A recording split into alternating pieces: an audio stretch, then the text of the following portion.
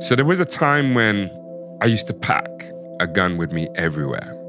That was such a dark, dark time, and I had probably contemplated suicide 4 or 5 times. And one of the stories that I always tell people, a friend of mine said, "You need something. Come to the temple." At the time, I didn't know what the temple was. She said, "Come to the temple." So I drive up there, and I've got this big Springfield 45 next to me. And at the time, I had just got off the phone with my ex. We had just got into a major argument. I'm literally just like shaking uncontrollably, and I'm like, do I just do it right now? I'm looking at the gun. I'm in front of the temple. I'm looking at the gun. And then I'm like, all right, fuck it. I'm going to go do whatever this fucking thing is. I don't know what I'm going to get into, but I'm going to do it. That could have been my last day on the earth. And instead, I chose to sit in front of a wall in silence for an hour and a half. My name is Hakim Tafari, and this is the Rich Roll Podcast.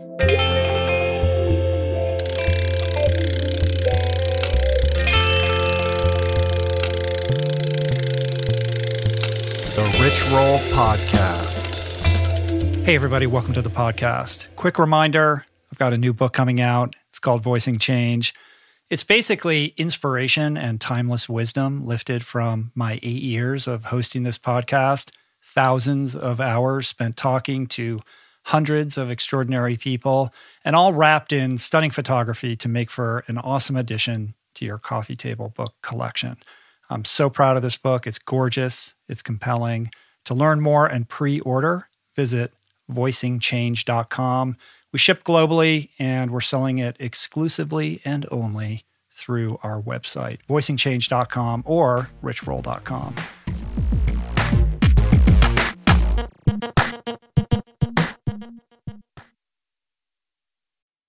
We're brought to you today by Momentous.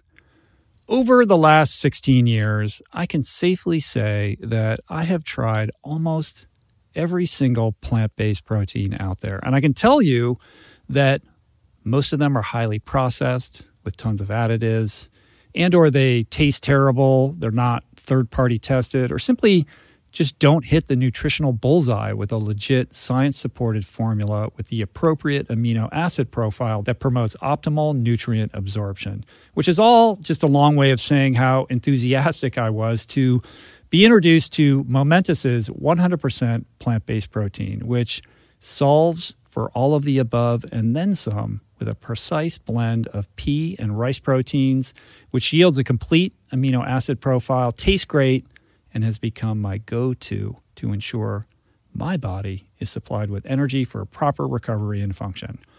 Momentous products are simply the best in the industry, which is why they're used by over 90% of NFL teams, by Olympians, Tour de France champs, and world-class athletes across every sport. With all the BS in the supplement world, I trust Momentous's industry-leading quality standards and quality. Try Momentous for yourself by going to livemomentous.com/richroll for 20% off plant-based protein and all of their top-of-the-line products. That's livemomentos.com/richroll for 20% off. We're brought to you today by On.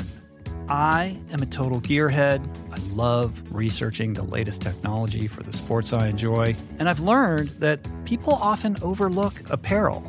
But what you wear isn't just clothes. It is, without a doubt, technology. Technology that can make or break a performance. And I can tell you, after spending 2 full days meeting with the apparel wizards at On Labs in Zurich, that On is innovating in this space like no other, with next-gen premium fabrics and just this heightened level of sophistication and precision and testing and development and intentionality previously unheard of that puts them just miles beyond the competition. I've been rocking On's high-performance running apparel, including the long tees, the weather jackets, even the climate jacket, all super lightweight, tailor-fit, built to move, and just gorgeous to get you out and get it done in fleet-foot comfort no matter the weather. I'm super proud to be a brand partner with this impressive team. From increasing product sustainability to improved energy return and impact protection, truly Swiss innovation at its finest. To get you moving, On is offering an exclusive 10% discount. To redeem, head over to on.com/richroll and use code RICHROLL10 at checkout. We're brought to you today by a very exciting brand new sponsor, Go Brewing. I am sober. I don't drink. And I devoted so many episodes of this podcast to the unreal benefits of an alcohol-free lifestyle. Why? Because even if you don't have issues with booze and suds, no amount of alcohol is good for you. At a minimum, it wreaks havoc on your sleep and produces a hangover that destroys your energy, your mood, and your focus. At worst, it turns your whole life upside down. But no longer does that mean you have to break up with your favorite brew, because my pals at Go Brewing are making all your favorite brews, minus the alcohol, fewer calories, and more productive tomorrows. It's not every day that I get the privilege to witness the inception of a company collaborating with our podcast, but that's exactly what happened with Go Brewing. I'm going to tell you this story. A few years back, I spoke at this event in Illinois, fittingly named Go, and it turns out that very day catalyzed Joe, the founder, to start his own NA beer company, Go Brewing. I had no idea about any of this until I bumped into Joe at Jesse Itzler's Running Man event the other month in Georgia, and he shared this story with me. I savored his fare in all its varieties and deeply moved by the mission and what he shared with me, and just impressed with the insane taste and quality of his alcohol-free concoctions, I wanted to help share the discovery. Made with natural ingredients faithful to traditional beer styles, Go Brewing has an impressive lineup of delicious, small batch, craft, alcohol-free brews, all without added sugar or artificial processing. My favorite is their double IPA, Not Just Another Story. But basically, you just really can't go wrong because everything they make is brewed to perfection, worthy of trying yourself, which you can now do at gobrewing.com. That's gobrewing.com and use the code RICHROLL for 15% off your first purchase. So today's guest, Hakim Tafari, is first and foremost cool, like super cool. Cool in that category-defying way. Beyond that, it's kind of a challenge to describe this unique soul, as he is and does so many things. His story is remarkable and beautiful, and ultimately, I guess I would say that above all else, Hawk is a seeker. He's a journeyman of reinvention, an ambassador of running culture and mindfulness, a master of many a martial art from Kung Fu to Tai Chi. He's an herbalist, a massage therapist, a vegan, and a student and practitioner of many spiritual traditions, from Buddhism to Taoism and everything in between. Along the way, Hawk has overcome quite a lot, I would say, to create this very intriguing and exceptional life that he leads today. So, paved with solid life lessons, this is a conversation about Hawk's hero journey. It's about transformation. It's about finding peace in failure, creating a mindfulness-based lifestyle and spiritual growth. But more than anything, this exchange is about finding freedom. Freedom in mind, freedom in body, and freedom in soul. I guess I'd like to add that I had the pleasure over the years of conversing with a lot of incredible people, but every once in a while, I click with someone in a certain way that kind of takes everything to the next level, into this higher gear. And I think this is one such experience. It's full of heart and truth and vulnerability and authenticity. My hope is that Hawk's words inspire, enliven, and guide you towards a more meaningful way of life, and also a total reimagination of your personal truth. So with that, I give you Hakim Tafari. Cheers, man. Welcome to the podcast studio. Thank you. So good to have you here, man. It's so funny because we just met. Yeah. And the circumstances around how we met are so bizarre. Yeah. We shot this little commercial video for Jaybird. We both worked with Jaybird. And part of that project was us encountering each other as if we were like lifelong buddies. Yeah. So we had to go into a little bit of a method acting thing to do it. Yeah. But I had so much fun hanging out with you all day. And I just thought, this would be great, man. And you have an amazing story. And so I'm delighted to have you here today to share a little bit about it. Thank you for having me. And then in the wake of that, you go off to, we're trying to schedule the date. And you're like, I'm going to be out of town. And I'm checking your Instagram and you're hanging out in Montana with Conrad Anker. Yeah. What were you doing out there? So I'll give you this a little brief because obviously I'm held to this NDA thing that they, but top secret yeah, project. it's kind of top secret, but it was an amazing time. In fact, I didn't know that I was going to be hanging out with Conrad until like a week before. But I got a call for the special project and we're like, we'd really want you to come out to Wyoming. It's going to be based around... I said Montana. It was Wyoming. My bad. Wyoming. That's Go okay. ahead. Sorry. It's okay. So they said, we want you to come out. It's going to be this crazy project. You're going to be here with a whole bunch of people that you don't know. And Conrad's going to lead this expedition. And we were going to do Gannett, but we ended up doing Wolverine, the Wild Tetons, and got to hang out with some indigenous folk, and the rest was history. You're being really cagey about what exactly was going on, but like I get it. They were like, keep your mouth shut. I gotcha. You can only share a little bit, but you shared enough for me to gather that you bonded with Conrad. I mean, what a beautiful guy that guy is. That guy is a treasure. He is a living treasure, and I was just talking about him today. He really is, he's like a monk on a mountain. Mm-hmm.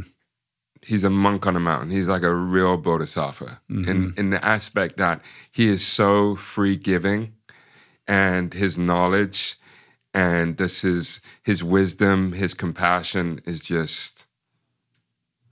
And we had this running joke.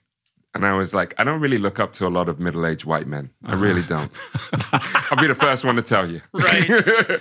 And you're like, he's my mentor now. Yeah, but Conrad is literally like my mentor. He's like, there was a couple of experiences I had on the hike, and, he was just there with me, and he was literally like my Obi-Wan. He was, my Yoda, so to speak. And we were in the Dagobah system, and I was just...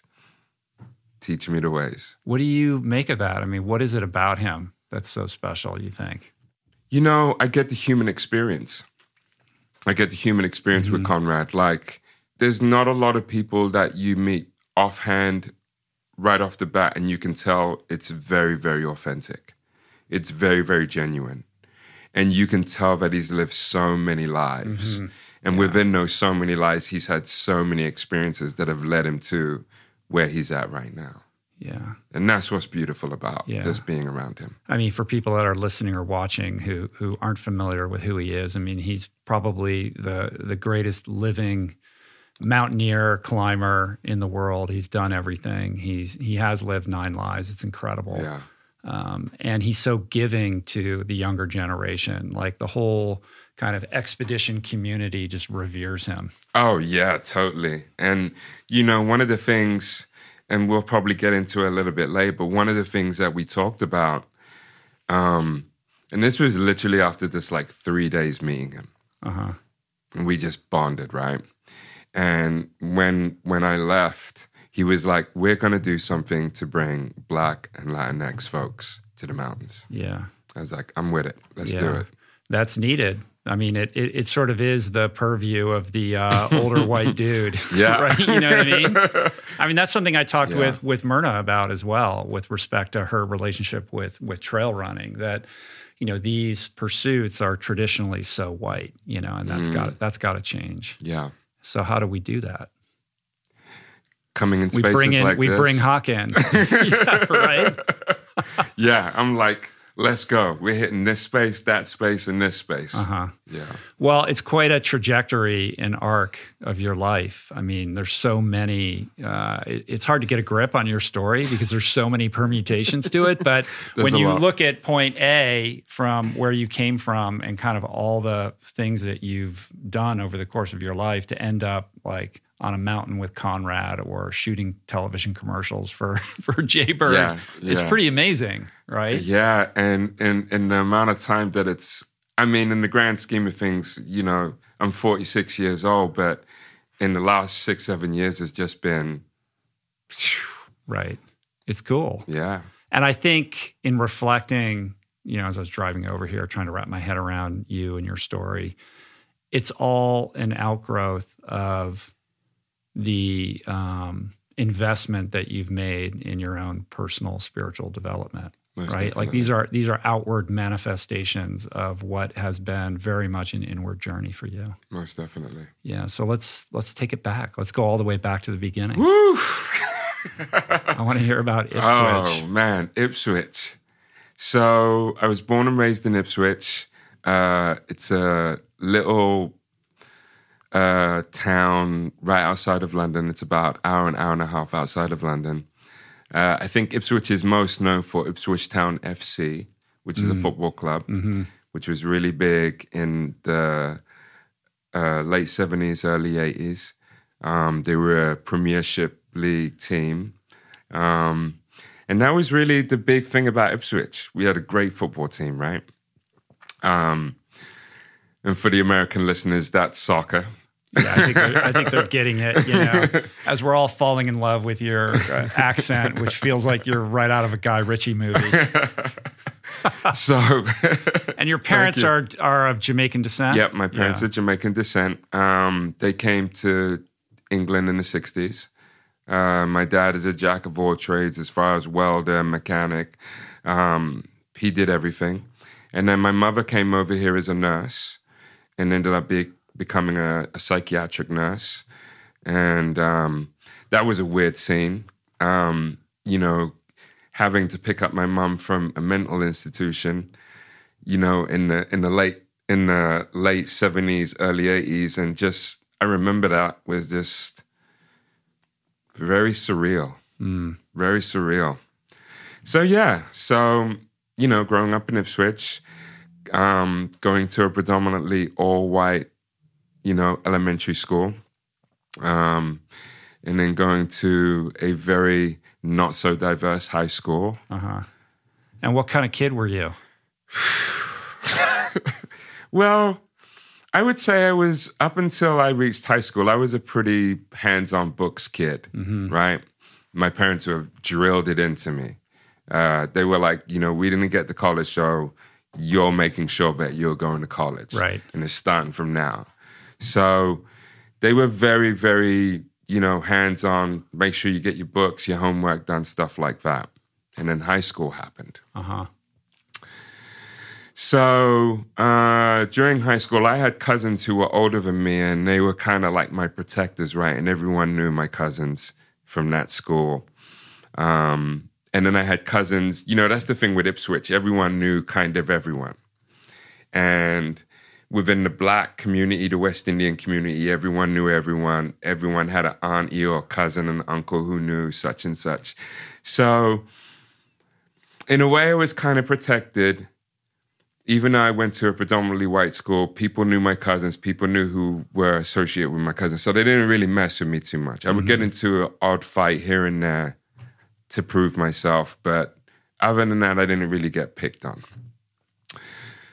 And then my cousins left that high school, and then it was kind of like, okay. Game on. Yeah, it was like Kumite in high school. Yeah. It really was. Especially towards the last few years. It was... Education was there, but I was going through a whole rite of passage. You know, playing footy with the boys and then discovering art, which I was really getting into, and then discovering hip-hop and American culture, and then discovering like things like Malcolm X and Martin Luther King and the Civil Rights Movement and the 5%. So all this stuff is happening between the ages of like 14 and 16. And I started rebelling a little bit, as we all do when we get into those teenage years. And after a while, I was brought up and raised in the Anglican Church of England. I was an altar boy. Mm-hmm. And then 16 hit. I found alcohol. I found some other vices. And it was kind of like, off to the races. And one of the things that was really instrumental, I would say, in my upbringing was at 16, I wanted to go to art college or art school. And I was doing comic book art, and I wasn't really serious with art at school. I was just doing my own stuff. And I remember my teacher one day just saying, like, what are you doing? What are you doing with yourself? You're hardly coming to school. You're hardly learning. What are you really going to do with yourself? Because you're definitely not going to make it in art. And that lit a fire. My last year, it lit a fire in me. And the idea that being told you can't motivated you to do it. And at that time, art school is kind of more of a thing in England than it is here. Big time, right? Big time, big time.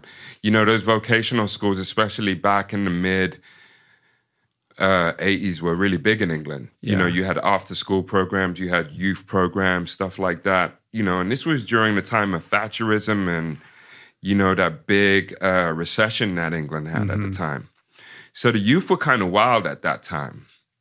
And a lot of us, you know, the rave scene was really big, and you were either into the rave scene, you were either playing footy, or you were doing art, and you were living in that art. And in that art was when I found, like, you know, guys who were into hip-hop and guys who were really culturally kind of diverse. And I started being other than what my parents saw me and what the community saw me. I was outgrowing them, so to speak. And then I was going off to London. I had a sister in London. I have two sisters, and one of them lived in London. And I would go to London and just hang out there and soak up that culture. And I'd go to museums and go to Soho and go to the record store and pick up vinyl. And then at 16, I decided to leave home, which killed my parents. What was the motivation behind that? Why'd you feel like you had to get out? At that time, I thought I was a man. Yeah. You know, I was coming into new things. I was finding myself. I was hanging out with these kind of bohemian cats who were already in art school, and they had known people who I had known, so I was hanging out with them. And then, funny enough, I got into art school, right? In London, or where did you move to? In Ipswich. Oh, there was a really big art college called Suffolk Art College that a lot of famous artists came out of. In fact, one of my teachers was Brian Eno. For anyone who knows who Brian Eno is. Yeah. Well, I'm just when I said that my sense that art school is a bigger thing in England than it is here, I'm thinking about all the musicians, you know, like the Radiohead guys, like you know, all these great artists are a product of kind of, it's a state thing though, right? Like it's not like private colleges like it is here. You could go to a private college, but most of us, you know, we got on rides and, you know, I was lucky in the fact that I was working 2 jobs. I had worked 2 jobs since I was like 13, 14. So I was making some income anyway, and then I was getting a little bit of help on the side. So that's how I basically managed to live kind of rent-free. I was squatting with my cousin and going to art college and working at Clowns as a dishwasher at night. Right. So you moved out from your parents' house, but you were still in Ipswich and going to school. Yeah. Right. So, through 16 up until I was about 18, man, I was wild. Yeah. Making the scene. I was wild, man. I mean, were drugs a part of that? Drugs and drinking and partying and just the music, I was running with a lot of cats who were dealing with ecstasy at the time. And then hash was real big.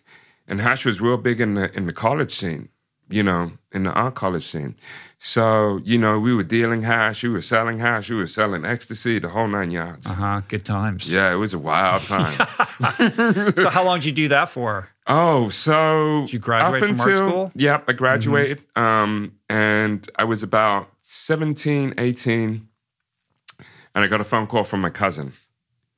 One of my cousins in London who I was very, very close with. And she came to Ipswich to visit some family. And she came to where I was squatting. She was pissed. She's like, you need to come see your parents. They got some news for you. So I went to go over there for Sunday dinner. I hadn't been over there in probably months. We just didn't get on. So I go over there and they were like, we got some news for you. I was like, okay, well, what is it? My cousin was the mediator at the time. And it was a green card. And they were like, do you want to come to America with us? We're going. Wow. So at that time, I had a couple of mates of mine go to jail. We had known a couple of, there was one family friend who had just committed suicide in jail, who we knew. Whole bunch of mates of mine were really getting into the whole ecstasy thing and dealing and. So the good times were turning dark, man. The tide was starting to turn. I mean, you got your crew, but you're starting to get a glimpse that this might be headed to Nowheresville. Yeah, it was like the future is looking bleak if you don't make a change. And at the time, I was looking at universities to carry on art, and but I had to weigh my options. And at the time, I was really enamored by hip-hop. I was so enamored by hip-hop. Like, watching your MTV Raps, watching Fab Five Freddy. I had an American uncle who was on the Air Force Base, so I love comic books, hot dogs, the whole 9 yards, right? The whole American culture. So I was like, okay, let's give it a shot. Brooklyn. There you go. It's not like they were moving to St. Louis or something like that, right? Like Brooklyn, it's happening there. Yeah. Right. Yeah. So you're thinking you're a grown man, but you're 17. Oh, right. Yeah, I was 17, just turning 18. And I was not a man. Right. I was not a man because I got thrusted into Brooklyn. And meanwhile, I want to preface it. I had gone to Brooklyn like every other summer. It was a thing for my family to kind of send me over. So I already kind of knew. I was raised in Brooklyn, so to speak. It was like a second home to me. I remember buying my first Big Daddy Kane album on Flatbush Avenue. I remember buying my first pair of Fat Laces and some Adidas shell toes. You know what I mean? So I knew Flatbush. But this was during the crack era. This was like 91. This was big, like Jamaican posses were running Flatbush. So I get to Flatbush, and it wasn't the Flatbush that I knew. And I had an uncle who had worked for the World Trade Center at the time. He was a security guard. And I had 2 aunts and 2 cousins who lived in this brownstone. And I lived there for about half a year. And originally... You get back into school in Brooklyn? Well, that was the thing. I had originally planned on going to Pratt or FIT. But I just got jaded when I was there. It was just not how I envisioned it. It was fast-paced. It was not New York how, So I had my father's sister lived in Austin, Texas. And I was really close because those were the cousins that were my protectors in high school. Yeah. And I remember having a conversation with my aunt, and she was like, do you want to move to Austin? Maybe it'll be a little bit easier for you here. So New York, Brooklyn, overwhelming. Now, let's keep in mind, I ended up coming back to Brooklyn a little bit later as I got older, and that was like a rite of passage for me. But we'll come back to that. So I moved to Austin, Texas, and lived in Austin from 92 all the way up until about 98. Mm-hmm. And that's another chapter in my life. Yeah, so what was going on there? You fell into like the South by Southwest scene, right? Yes. So after kind of establishing myself and kind of making new friends, and I had a lot of friends who were going to UT, the University of Texas, getting enamored in Texas culture, learning about Texas relays, the Mexican culture within Texas, cowboy culture. Uh-huh. It was, because to be honest with you... That had to be strange. Oh, well, to be honest with you got to remember, this boy from Ipswich, and all I could think about with Texas was Dallas. That's all I knew about was Dallas. Not even the football team, just Dallas, the TV show. The TV show, JR. Yep. And there was no black folks on there. So I'm thinking to myself... Definitely not. And I'm thinking about John Wayne, and I'm thinking about everything Texas, and I'm like... It's amazing you even went, if that's all you knew. I've had this love-hate relationship with being in uncomfortable situations, and I've just thrusted myself in them. And this was one of them.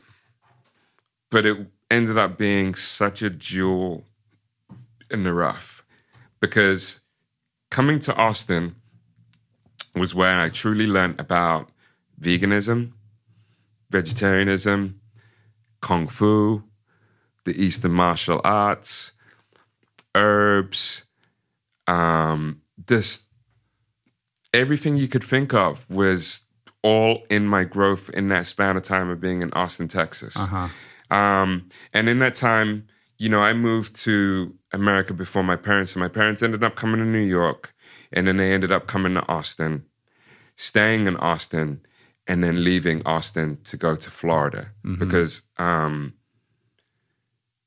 in that time of living in Austin, it was really hard for my parents.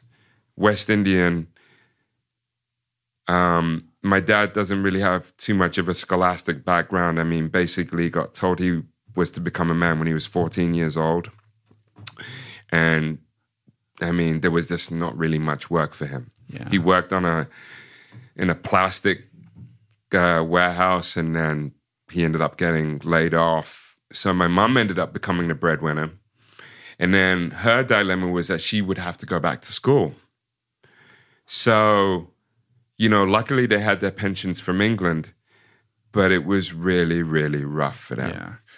And I would suspect, getting your green card, there's all this promise, the American dream. We're going to go to America and we're going to stake our claim and we're going to have this life. And then to be met with resistance and frustration. Oh, it was, yeah. They've already suffered it from England. And luckily they were able to build up and establish themselves. But then to come here and to start from square one again and come from the root, and I know my mom is going to watch this and be like, why are you telling this story? But I have to. I remember being, maybe 19, 20. And I know we were supposed to talk about South by Southwest, but we'll come back to that. All right, man. We got time. We got all day. I remember one time her having, this trouble getting into the nursing system. And, she was doing some work going to people's houses and helping elderly, but it was doing a number on her back, and she already had back issues already. And something happened, and she ended up taking another job, and it ended up being McDonald's. And I just remembered those times of her having to navigate working, helping elderly, breaking her back. My father's not working. I think I was working like Circuit City or something like that. I wasn't really making that much money. And she had a brand new house, earning little to nothing. And I just remembered her working these two jobs and being like, fuck, this is really something. And I really need to do something in my life, because it was really tearing me apart at that time. Like my mom was basically looking after me and my father. So, seeing that really had a profound effect on me. And I was like, okay, I need to really start doing something with myself. So as I said, I was working with Circuit City, and then I ended up working for UPS. And in that time, I was in a music group with these three guys. We were called Sockeye. I think that was my first hip hop group. And we met. I can't remember how we met, but we met. And then something happened with one of the guys from the group. And we were like on the cusp of like really doing big things. We were working with these guys named Mad Flavor out of Dallas, who subsequently ended up becoming tied up with Erica Free, who later ended up becoming Erykah Badu. Wow. But that's another story in itself. But looking into your story, poking around the internet, there's some music out there. Oh, yeah. There's a little bit. I was like, what is this? I didn't know about this part. Yeah, there's a little bit. So ended up doing this thing. We ended up calling ourselves X Factor. Become kind of, godfathers in hip hop in Austin. I mean, what was the hip hop scene in Austin at the time? I mean, at that time, there was a guy named DJ Casanova who was at this place called Catfish Station, and there was like Overlord X, who was a very well-known guy, but it wasn't really breaking ground like it should be, or it should have. So obviously, me being who I am, I come to Austin. And then I started befriending these guys in this skate shop called Blondie's. They're in this place called Barton Street Square Mall. And I go in there and I'm like, hey, do you have the Philly Blunt t-shirt that was the rage back in New York in the day? And they were like, no. And I was like, well, you should really get into that. And then from there, it spurned a relationship, and I would hip them the stuff and they would bring stuff in. They ended up moving out the mall and moving on this place called Guadalupe Strip, which is right by UT. It's the hub of where everything is. And you're the guy who's telling them what's what. Yeah, right? Okay. So then I form a friendship with a guy in Tower Records, and he's handing me stuff like that's like new and upcoming, and I'm getting all these. So I'm becoming like a street promoter. So then I start street promotion for like certain labels like Loud Records, Big Beat, several different hip hop, Def Jam. That led to me starting bringing groups into Austin, Texas. Then I started working at this club called Emos. Emos is at the time was a very punk rock venue. And it was where everyone was going. Like Gizzy from the Butthole Surfers used to hang out there, right? The Reverend Horton Heat would hang out there. Like the 930 Club of Austin. Yes, exactly.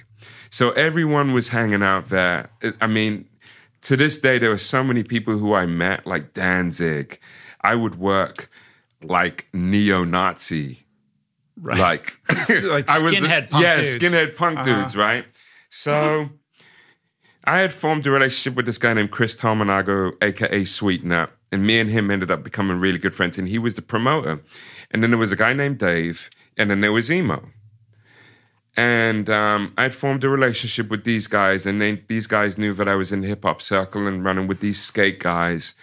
And from there, we all formed a relationship, and we were like, there's South by Southwest, but South by Southwest is predominantly white. It's predominantly cowboys and,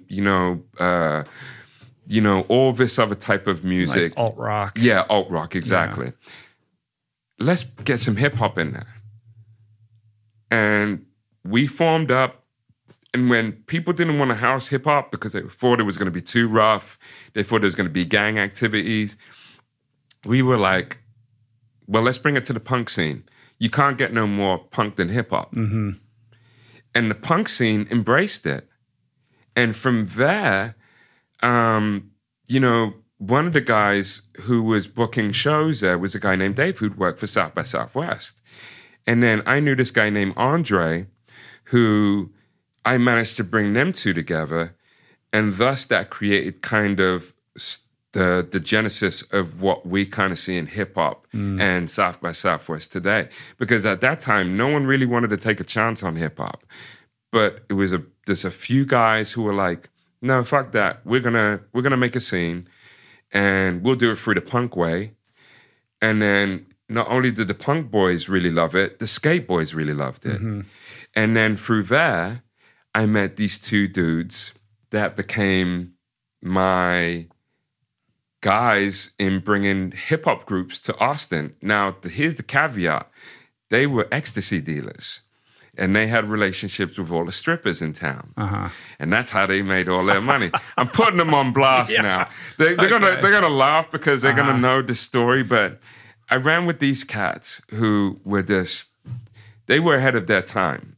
As far as like the, marijuana and ecstasy, they were getting kind bud and all this good bud when it was just like dirt swag in Austin. Yeah. So I'm running with these dudes, and these dudes were basically like, we'll pay you to bring these hip hop dudes into town and let's make big shows. Mm-hmm. And we did it. And then that caught the eye of South by Southwest. And they were like, okay, you have the power to bring these big groups in. Let's make a showcase. And I remember one of the first showcases that was really big was 95, 96, where we brought RZA. And at the time, that was when RZA had Gravediggers. Gravediggers came through, Exhibit, Big Pun. I remember doing one of our first shows with The Roots when they were first coming out. And then that just grew. And then the next thing you know, Austin became a hub for not only alt-rock, country, all different types of rave music. It was really becoming a hub. Yeah. And then South by Southwest grew, and it grew. And by the time I left, it became like a mega machine.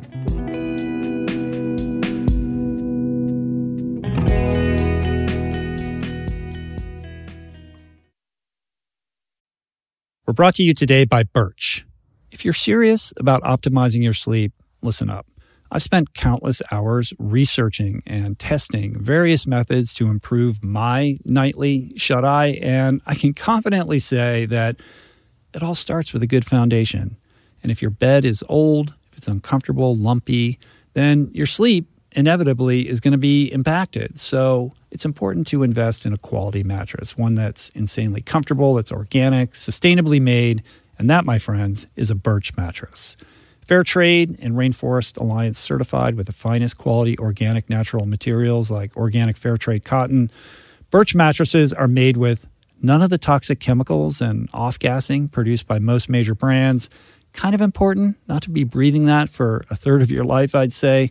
Plus, it's super luxurious. I've been sleeping on Birch for about 5 years, and I'd say it's the perfect ratio of soft to supportive, and the craftsmanship is just next level. I've got one in every room of my house. I love it. Pretty sure you will too. And right now, Birch is giving 20% off all mattresses and 2 free EcoRest pillows at birchliving.com/richroll. That's 20% off and 2 free EcoRest pillows. Sleep better with Birch. We're brought to you today by Seed. Gut health is all the rage. There's good reason for that. I've probably devoted, at least a dozen episodes of this podcast to the many, many crucial ways the microbiome contributes to your overall well-being or lack thereof, and to the many diet and lifestyle protocols we should all adopt to promote gut health, from fermented food to fiber and everything in between, including, of course, the importance of supplementing with a probiotic. And the one that I have come to trust far beyond the shenanigans of the supplement world is Seed's DSO1 Daily Symbiotic. It's the most solid, science-based, and rigorously evidence-backed probiotic and prebiotic on the market. Formulated for optimal digestion, gut immune function, gut barrier integrity, skin health. In fact, my 16-year-old daughter has been using it to clear up a significant acne issue, and it's been wonderful, as well as many other systemic benefits. Like I said, I've been taking it daily personally for years. I love it. My body loves it. And right now, for our listener community, Seed is offering 25% off your first month of Seed's DSO1 Daily Symbiotic.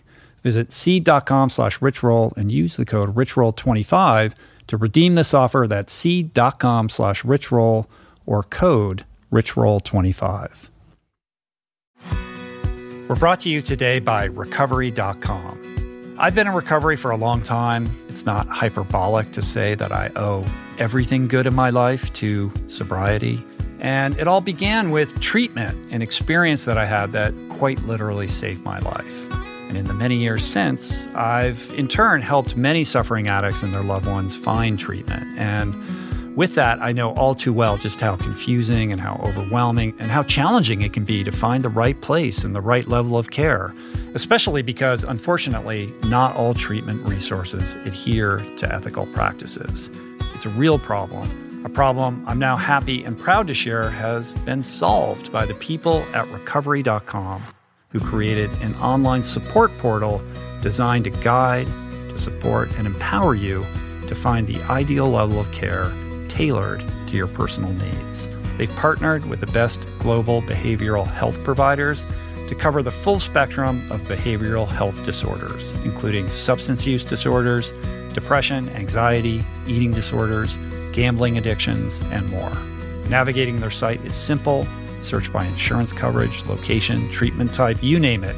Plus, you can read reviews from former patients to help you decide. Whether you're a busy exec, a parent of a struggling teen, or battling addiction yourself, I feel you. I empathize with you. I really do. And they have treatment options for you. Life in recovery is wonderful, and Recovery.com is your partner in starting that journey. When you or a loved one need help, go to Recovery.com and take the first step towards recovery. To find the best treatment option for you or a loved one, again, go to Recovery.com. What's interesting about that is that you could have, you were having success. You could have just doubled down on that groove, that lane that you'd established for yourself and become, like the king of that scene in Austin. Well, this is where the next story comes in. So in that time of partying and smoking copious amounts of weed and, I was living kind of a crazy lifestyle because I was working Circuit City, I was working UPS, so I was working all different types of hours. I had an amazing girlfriend at the time who was You're still working in Circuit City. Yeah, I'm still doing all this. Oh, yeah. Yeah, still doing all this stuff, right? Had an amazing girlfriend who was a photographer at the time. Her name was Alexa, and she was like in the hip-hop scene also. And, it was just a part of the scene. But then what had happened was, because of all this partying, because of all this excessive back and forth, I got really sick. And that's what kind of led to me finding vegetarianism. So I met this guy named Etienne at UPS, who was like the super yogi at the time. And hopefully he gets a chance to listen to this because I owe him a lot. This guy was ahead of his time. He was a Sproutarian. He was the guy that hit me, and I know you know this book really well. The Guide to the 21st Century, Victor Kavinskis and Dick Gregory. You remember that book? Yeah. So that was my. He basically gave me that book. And I remember one time walking out of work and he was like, Huck, your belly is just out of control. You got to do something, brother.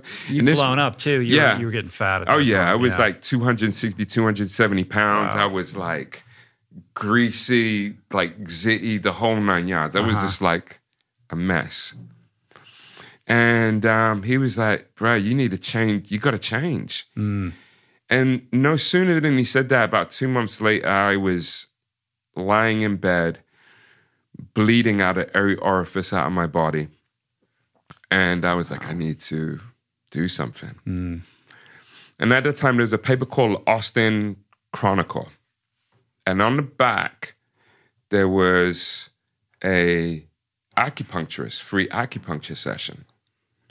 And in that same week, I had gone to the Chinese restaurant right down the street from my house and found a card for Kung Fu.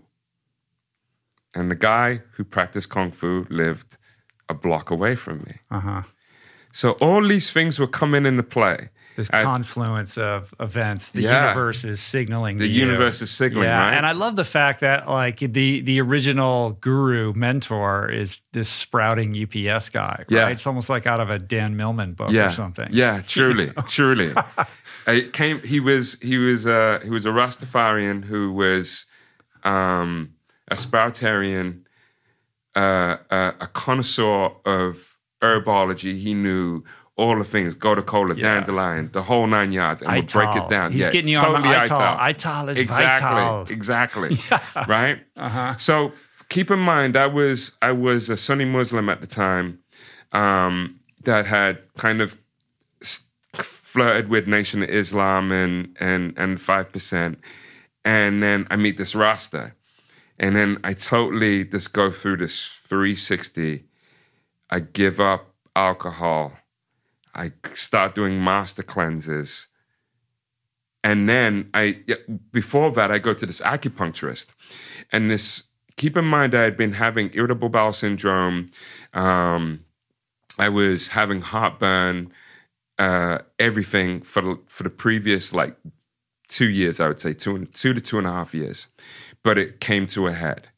So when I came to this acupuncturist, I took stool samples. I was a guinea pig for Zantac. No one really isolated the issue. Within 5 minutes of me being with this acupuncturist, he was like, you have busted your ileocecal valve. You have major ulcers. And if you don't change your life, I'm going to give you 7 to 8 years tops. That's heavy. You're talking to a 21-year-old now. Yeah. And he was like, I'm going to give you 7 to 8 years tops. Wow. You have diabetes that runs in your family. You have high blood pressure that runs in your family. You have all this stuff that runs in your family. If you don't change your ways, you're not going to be around. And you were able to hear that. This cat was this white boy Buddhist who was about to go to China to convert to become a full Buddhist. And I was one of his last sessions before he went to go do this. And you kind of skirted over it quickly, but I think it bears, taking a minute to talk about the fact that behind all of this, you've always been a spiritual seeker, right? Like you were raised Christian. Yeah. Then you just mentioned that you were Muslim. Mm-hmm. You've had these various incarnations where you've dropped in on these, a wide variety of different dogmatic religious approaches to life. So that was always there, right? Yeah, in the it's background. Always been there. So what is that seeking sensibility all about, and where do you think that comes from? I wasn't satisfied with Christianity for one start. That was just, You weren't down with the Church of England? No, I was not, mate. And I love you, Mum, but you forced me into that shit. I won't lie to you. Hardcore Jamaican parents that are like, I wasn't, when I say I wasn't baptized, I was like, get in there. Mm.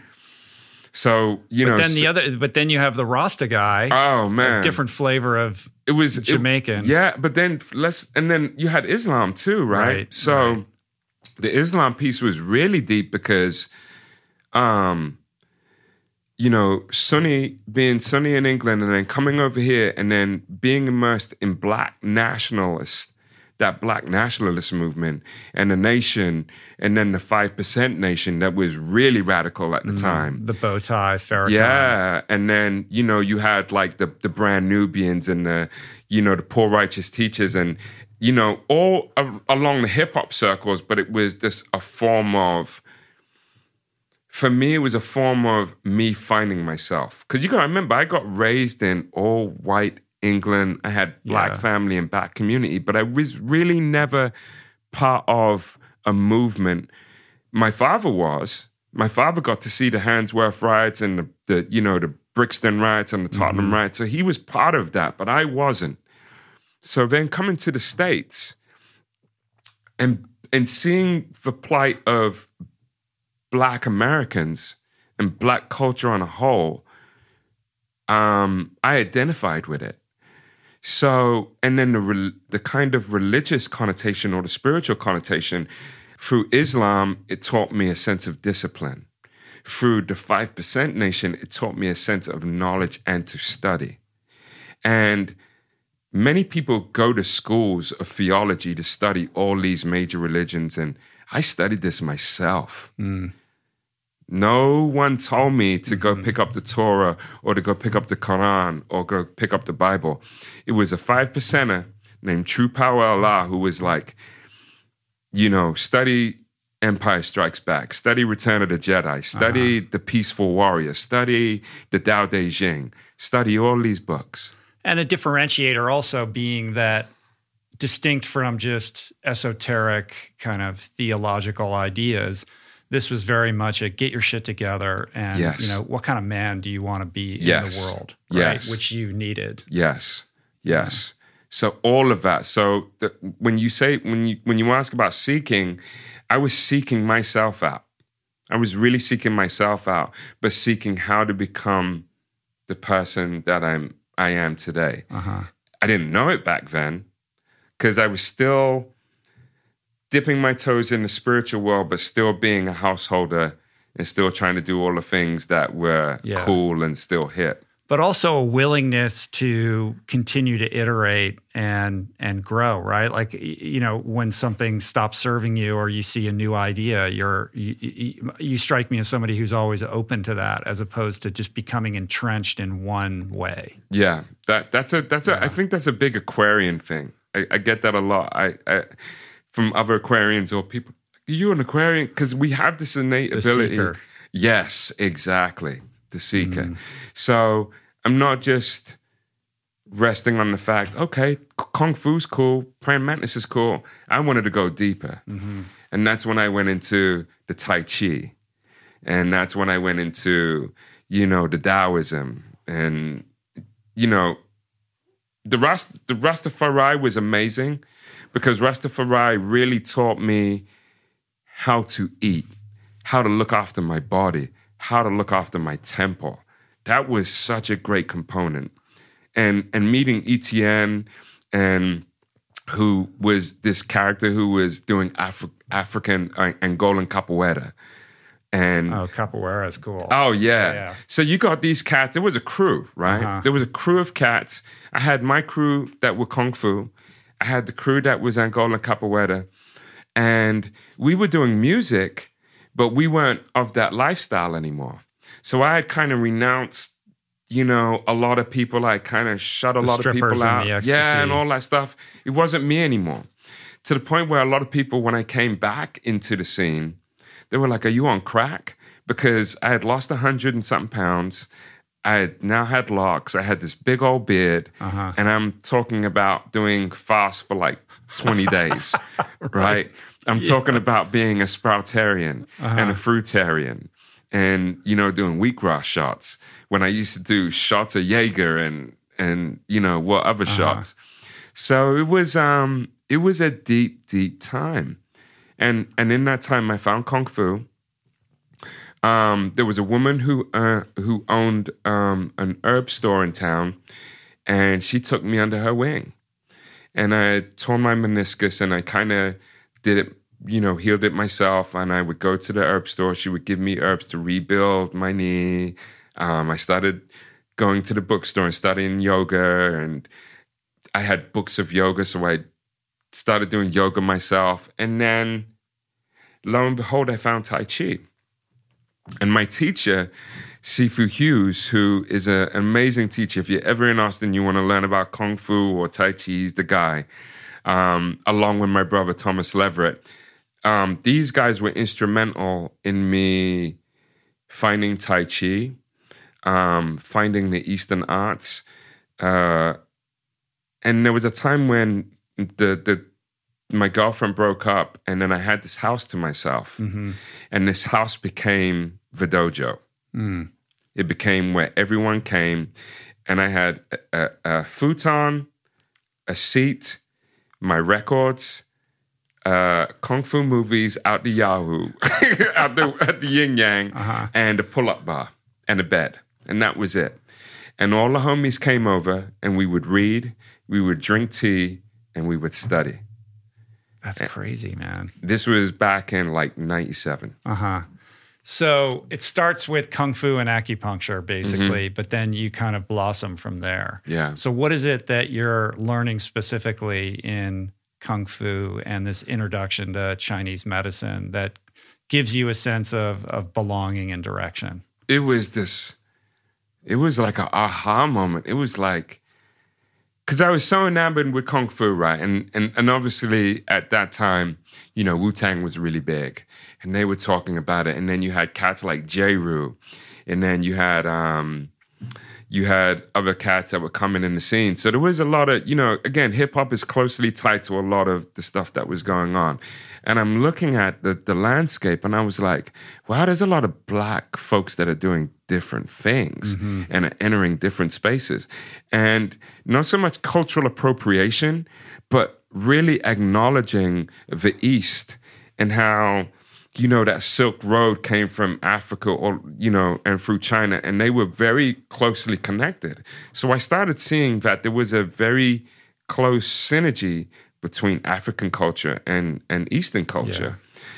And I really started delving into it, and I just knew how much, at the time there was a real big Shiatsu school in Austin.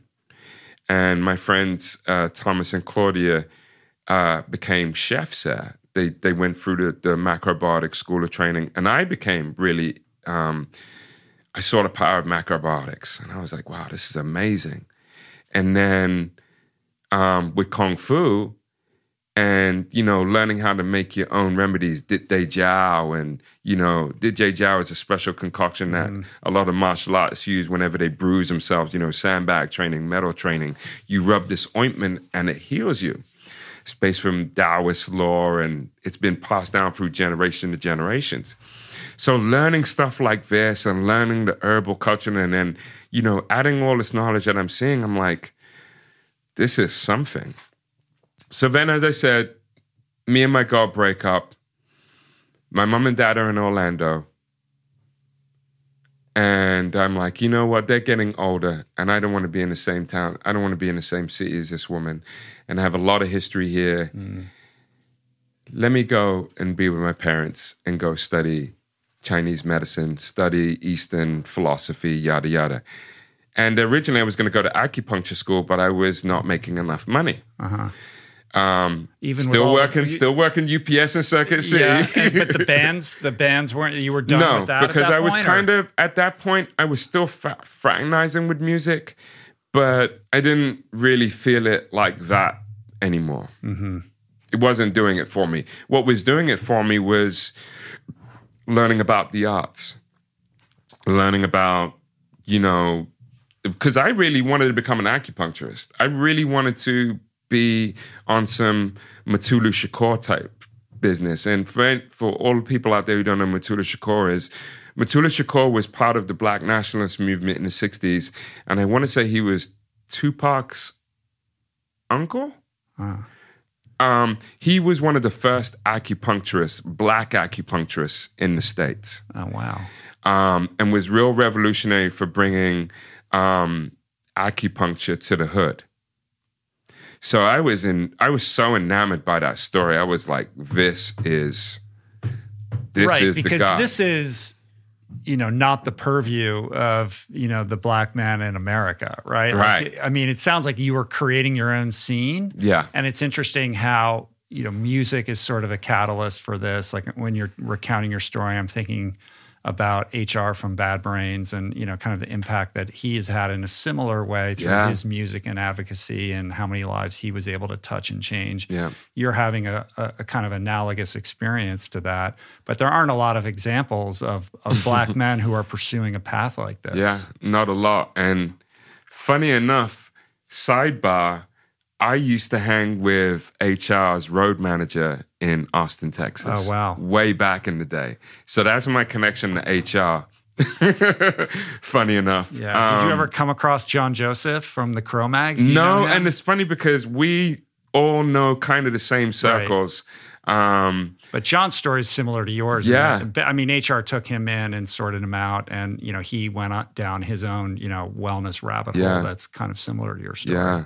Yeah, I've got a feeling we're going to meet each other very soon. Yeah, I think so. and we also have a very mutual friend, and hopefully the ancestors are looking after him as we speak, David Clark, who transitioned. Oh, right. You knew David. I didn't know that. Yeah. Wow. David was a very good homie of mine. So, but anyway, so with all that being said, I was really enamored by Matula Shakur. And funny enough, in Orlando, I ended up befriending his first student that ended up adopting the program. Wow. Was that random, or did you know that person was there? It was random. So he's like, I'm going to go to Orlando. It was the hotbed of like acupuncture it was, and culture. It was so surreal how we met. And this was later down the road. And I ended up having her name was Dr. Akia Azula. Amazing woman. She was one of Dr. Matula Shakur's very first students and practiced acupuncture. I don't know if it was, I want to say it was Harlem, but her and Dr. Shakur practiced acupuncture for free in Harlem when acupuncture was not looked at in a very good light, especially with black bodies doing it. Yeah. So to have her I've met a lot of and been taught and been brought under the wing under a lot of people. She's definitely one of the people that I hold in high regard, because she was able to share stories with me of those days and how hard it was for black bodies, not only to bring acupuncture to a level of prominence, but to show and prove why it was effective, and to show and prove why it was effective to black folk who definitely weren't looking at acupuncture. So, having her and meeting her was amazing and instrumental in my life. But at that time, I wanted to be an acupuncturist, and I didn't make enough money. So I saw a program that was at this massage school that was all Eastern bodywork. They taught shiatsu, they taught tuina, they taught 5-element theory, and they taught Tai Chi. And I was like, I'm going to that school. So that's what you did. So that's what I did. Yeah. And I moved to Orlando, and I moved in with my parents for the umpteenth time. I've moved in with my parents so many times. But how old are you now? Like 25 or something? Yeah, I'm like 25, 26. Right. It's not like you're 42 years old or something. But so I ended up moving in with them. And I went to college. And then this guy, Dr. Sean Oldham, took me under his wing. And for that, it was a speed program, which they don't do anymore, but it was like a 6-month every day and night program. You learned, was it 200 or 500 hours of massage, and then X amount of hours in traditional Chinese medicine, theory, yada, yada, yada.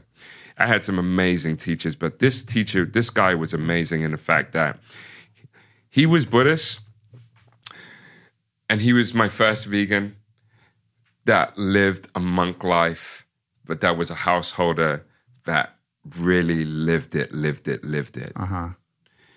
And I studied with him right before he moved to North Carolina. He got a practice in North Carolina. At the time, he was one of the world's leading pediatric acupuncturists, where he was just like working on kids with major, major problems. And he was world renowned. And he taught me Tai Chi. He taught me so much about 5-element theory. He taught me so much about acupuncture, acupressure, and then taught me this other form of martial arts called Bagua. So I got immersed into the internal martial arts world, where I just became immersed. And in that time, I kind of found music again. And I had met some guys who lived right down the street from the massage school. And then I started working on my first album along with going to massage school. Wow. Well, Chinese medicine's no joke. People spend decades immersed in that, trying to get a handle on it. My buddy Colin went to the name of the school here in Los Angeles, but he's a doctor of Chinese medicine now. But it was like he went to medical school. It is. It was, very, very intense. And then I would go and get acupuncture with him, because as a practicing student, I could get it for cheap for or next free. To nothing. Yeah, exactly. But then the kind of mentor, full Chinese doctor would come in and oversee it. Yeah. And then he would do the thing where he takes the pulse, and they're like these masters of touch and feeling where there's like 100 ways for of... 50 years he's been doing this and they can tell you everything about your health from putting their thumb on your... Yeah. Isn't that amazing? And then you get some wacky herbs, on the way out. Bro, I can tell you some stories. Like the one time when I'd finished massage school, I don't know if it was so weird. I had these lesions on my arms that just came out of nowhere. And I don't know if it was stress or what, but it was traditional Chinese medicine. And I remember being in a bath of different wacky herbs covering these lesions, but it worked. Yeah. I don't know what it was, but it worked. And those guys that can do the pulse thing, they're wizards. They are absolutely amazing. And there's, as I said, there's like over 100 ways of reading pulses. Mm-hmm. And they can tell you basically, very subtle. They can tell you, oh, you were eating too much dairy when you were like 5 years old. I know. Right? I know. And you're like, come on, man. Yeah. Where's the scam? Yeah, here? where's the scam? And like this dude, as I said, the dude who I went when I first initially went through my stuff, doctors had been trying to figure out what was going on and didn't know what was going on. Within 5 minutes, he knew exactly what was going on.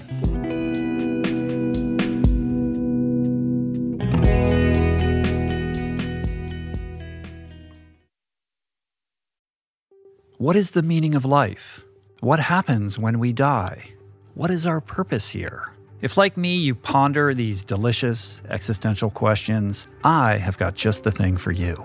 It's called Soul Boom. It's a podcast hosted by everyone's favorite best friend and my friend, the deep thinking and deeply hilarious Rainn Wilson, where he communes with intellectuals and entertainers, theologians and philosophers in intimate exchanges that tickle the mind, heart, and yes, the soul. Subscribe to Soul Boom on YouTube or wherever you get your podcasts and explore other groundbreaking series at voicingchange.media.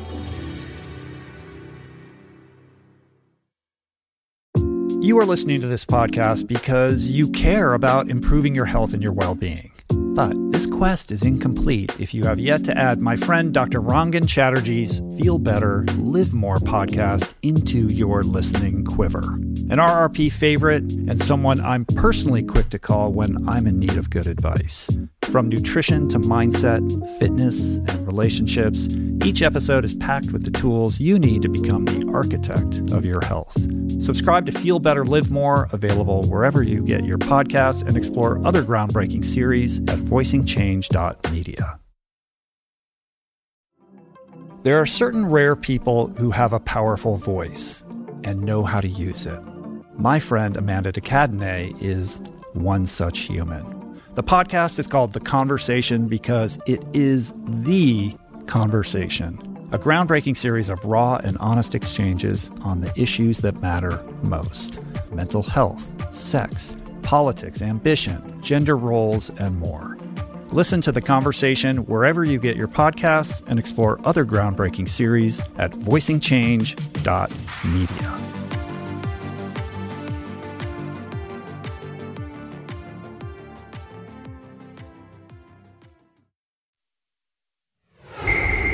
So does anybody at some point say, come on, man, like pick your thing? Is it going to be Kung Fu or Tai Chi or massage or acupuncture? I was a weirdo anyway. You're exposing yourself to, so many different traditions. Like, how does that all synthesize and synergize? Like, do you have, and on top of that, all these different kind of philosophical, spiritual, religious, notions are swimming around in your head. Like, you're like a mishmash of everything, right? Like, does this congeal into some kind of universal theory? How does that work? It was so, at that time, I didn't really even know what I was doing. I was just in it, just living life, Again, I come back to it, coming from Ipswich, there's not really, it's like coming from like Buffalo, somewhere outside of Texas, or, it's a small town, there's stuff happening, but who would have thought that I would have thought about acupuncture and I would be immersed in Rastafarianism and 5% and eating frigging sprouts, learning how to do my own broccoli sprouts in my cupboard, you know what I mean? But at that time, I was just more like, how can I be a game changer? How can I make lanes for myself? And that's why I really got into the Eastern philosophy and the Eastern arts, because there wasn't a lot of black bodies doing it. And I was really enamored by that. And I saw that there was a spiritual connotation to Africa and to the motherland. So I was able to, you know, with the knowledge that I had, I was able to come back and be like, okay, well, this comes back to this and this relates to this. So there was that. And then you got to remember, I was really sick. And all of these things that I learned were healing arts. And then on top of that, there was a period of time when I was a rough cat. And I was beating people up. And I was like, you know, slapping people for fun. And that's not me. So coming into the healing side was really grounding and was really fortifying for me. And then the knowledge, you know, was this, I felt like it was this making me a better person. So the more I seeked and the more I'd learned, the more I could just like help more people out. And because I had realized, I had seen where I was and all the help and all the guides and all the people that helped me get my way. Not only could I be a game changer, I can actually help people being a game changer. Yeah. So my thing was, I wanted to be different. I didn't want to be just, this guy from England who came over and is this, you know, lost in the shuffle. I wanted to be somebody who is going to make a name for myself. And I didn't know to what capacity. And my parents will always say to you, you know, he always wanted to be something or wanted.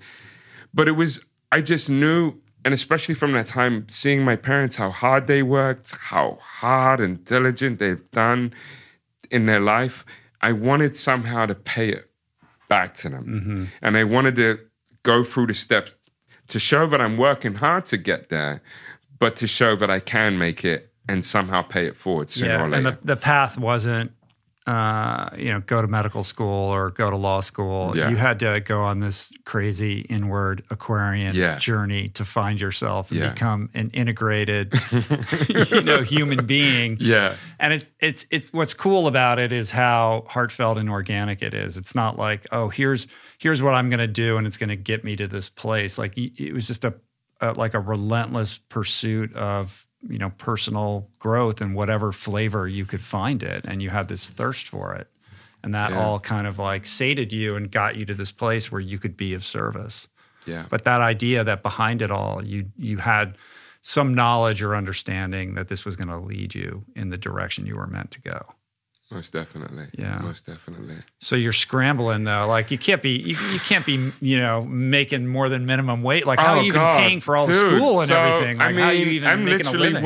I was literally that stereotype. There's a stereotype of, the West Indian man or that dude who worked like 4 or 5 jobs. And I was that dude, right? I literally was that dude. I was working like 4 or 5 jobs. I was teaching massage because at this time now, I had graduated, and the guy at the school loved me. I got on really well with all the teachers. So they brought me in to teach what Dr. Sean Oldham taught, which was 5-element theory, because, I was under his wing. So then I started teaching Tai Chi.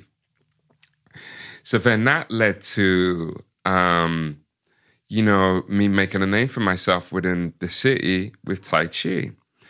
And I started learning with several different teachers, Sifu Kent Howard, who was a Bagua specialist, this guy, Sifu Lo Li, who was a Wu stylist, who was a Wushu stylist. And then I met Wang Sifu.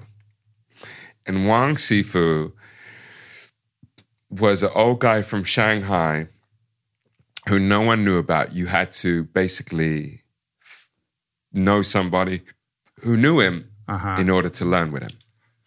And Wang Sifu taught on a rooftop in downtown Orlando. So I knew this guy named Paul, who we did some martial arts together. And he was like, you're really into Tai Chi. you need to see this guy, but you're going to have to come to a couple of classes because he's not going to just let you in. He's like the Miyagi wizard. Yeah. Get permission. So it's all very cinematic on a rooftop. It really was. It really was. And, for any martial artist out there, there is a certain thing that is called the indoor circle or indoor society. And it's basically when you get to a certain stature in your martial arts practice where you get invited into certain sects. They have it in Arnis where they, or the Filipino martial arts. They have it in the Japanese martial arts where it's closed off. You can only get initiated. You get a tap on the shoulder one day. Basically. Yeah. And this was my tap on the shoulder. And that was really another chapter because at that time, there was a place called Garden Cafe in Orlando that was a restaurant that was ran by Taoists. Real, legit Taoist monks. So at that time, they had known that I did Tai Chi and known that I was immersed in the arts. And they were like, come to the Holy House. Come see what we're all about. So then that started me down a rabbit hole of Taoism. And I was initiated in this holy house, in this Taoist sect, while doing Tai Chi. So, it's like religious, spiritual vertigo. Oh, my God. Over here, man. So, I told you, I got some stories. Yeah. Right? So, in this time, I'm learning Tai Chi with this Tai Chi teacher on a rooftop, learning 4 or 5. I would go see him twice a week, Tuesdays and Thursdays, and we'd study for 4 or 5 hours. End up drinking Chinese rum, reading Chinese newspapers.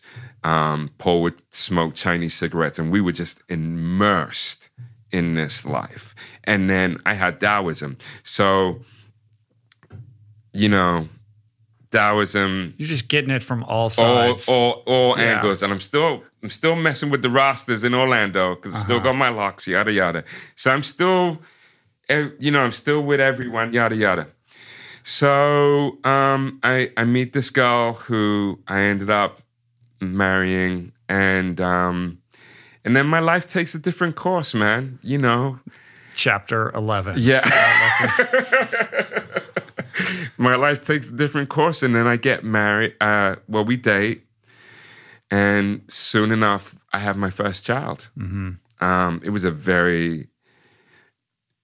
it was a whirlwind romance that got very serious very quick.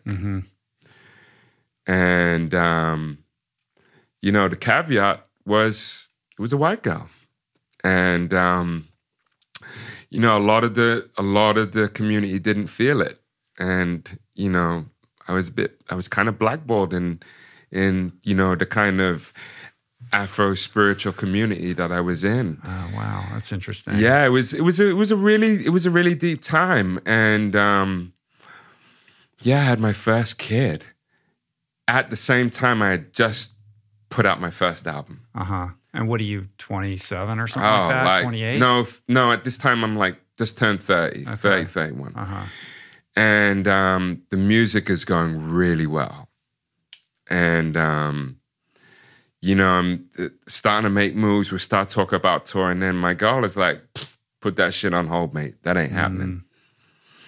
And, I have a great relationship with my ex-wife now, but married, having a kid, not knowing that person and not really solidifying a relationship like you're supposed to was rough. So having my first child, I learned the rough way of fatherhood. And then, God, my first child is 16, so then 4 years later, we have another one. 2 daughters. 2 daughters. And then shit got real. And all the spiritual practice and all... The Tai Chi was still there, and I was still doing the Tai Chi, but the spiritual practice and everything kind of went away.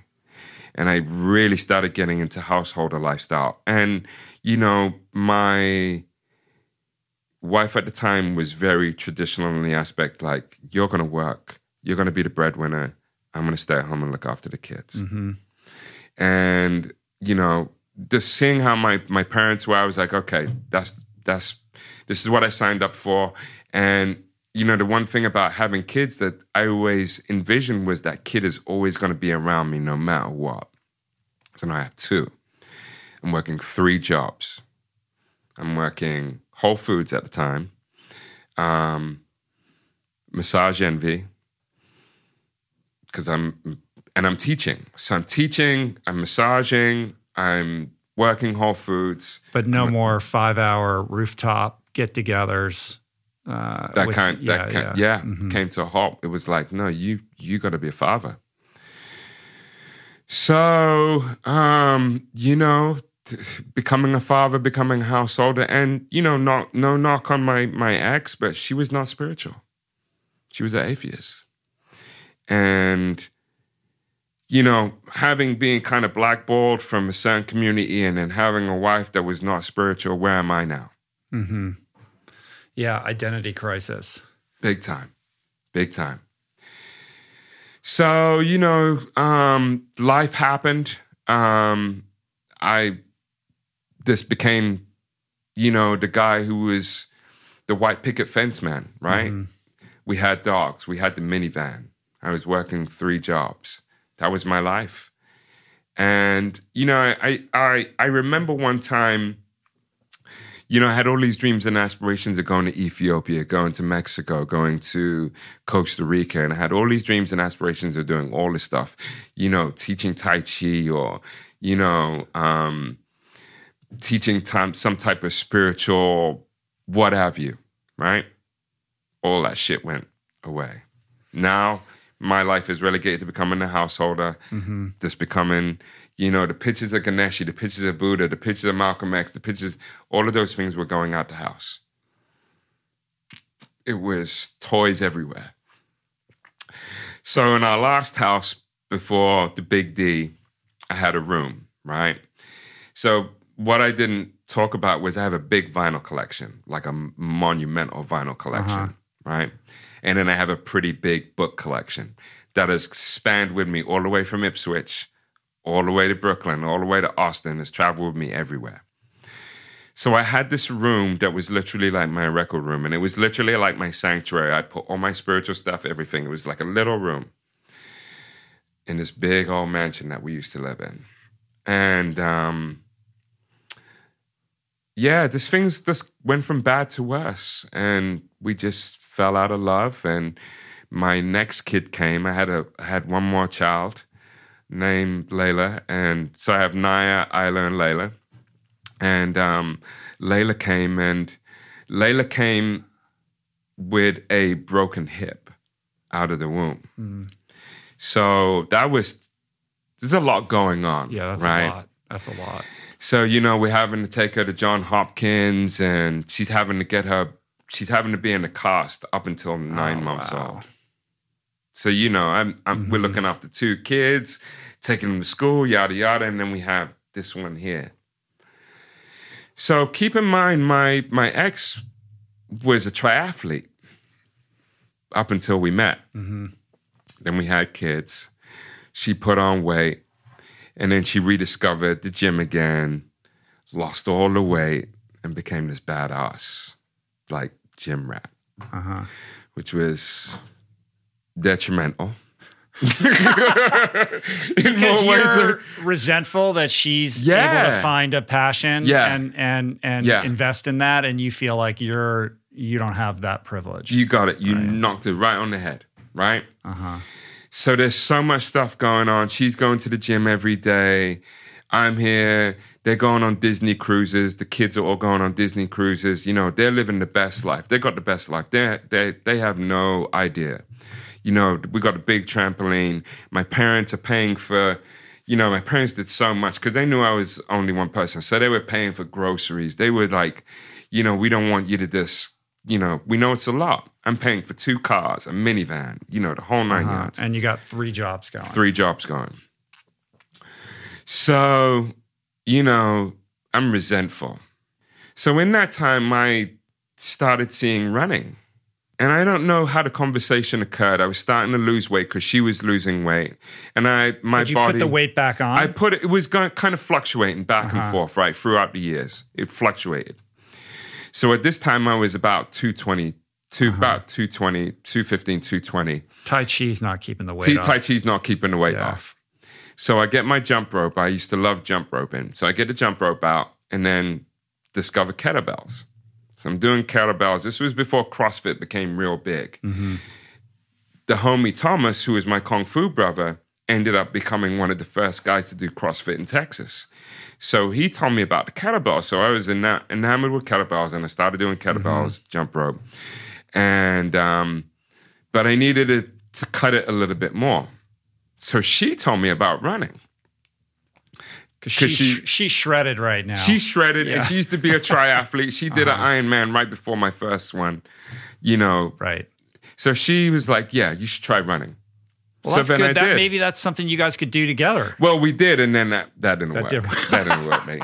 That didn't work. So then I got into barefoot running, right? Because when I get into something, I go into it full hog, and I'm looking at the spiritual aspect, yada, yada. So then that was when the Vibrams were the big thing. So I get into Vibrams, I get into the barefoot running, I'm studying the Kenyan running, and yada, yada, yada. Then shit hits the fan. People are dying. I had, within the space of like 2 or 3 years, 10 people died. My marriage is going to shit. And ultimately, the marriage is done. Mm-hmm. In that time, I lose the house. I lose my kids. I lost that life. Some shit happened at the end. And here I am with basically... meeting yourself. Yeah. This is dismantling. Yeah. This is your what my wife would call your divine moment. Yes. And I know you've been there. A version of that. Yeah. I think it's very relatable. I think a lot of people, if not most people, have some version of this happen in their life.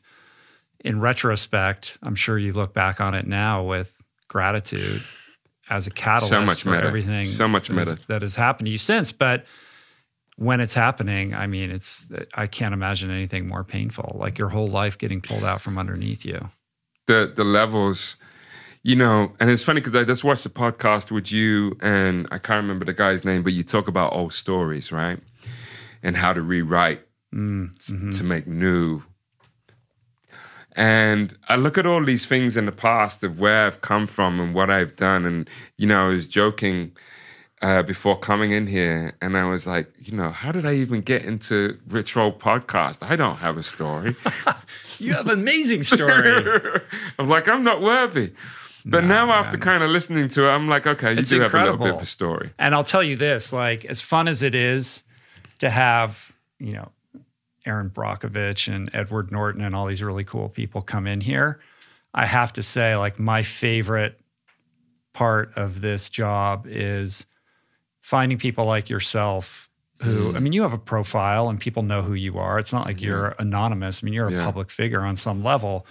But to be able to put a microphone in front of you who has such a worthy story and so much wisdom and try to amplify that, it gives me, that's the stuff, man. So for me, this is like the sweet spot of the podcast. And I'm grateful to have you here because I think you have an amazing story and so much wisdom to share. Thank you. I'm honored, Rich, honestly. And that place of just being broken and lost and confused, despite having this incredible background and education and all these various spiritual, techniques and traditions, and feeling inept or unable to leverage that for your own personal well-being in that moment, I think speaks to how hard all of this is. Yeah. Even though you knew all that stuff, you're still suffering. Yeah. Yeah.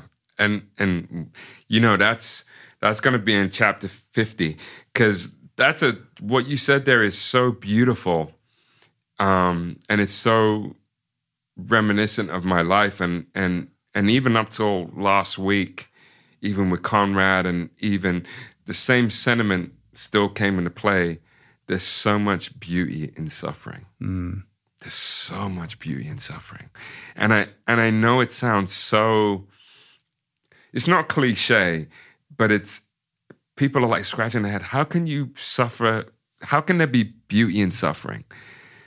When you go through the suffering that a lot of us have that have been on the show, that have become successful, is because when you go through that suffering, you go through such a darkness, you go through such a bottom feeder kind of exposure that you learn to have gratitude for the smallest thing. The smallest thing. And when I think about the times when I didn't think that I was gonna really make it out of that space. There were times, Rich, when I would be in the car park of Whole Foods, like crying my heart out, screaming at the top of my lungs, looking around like, how the fuck did I end up in this situation?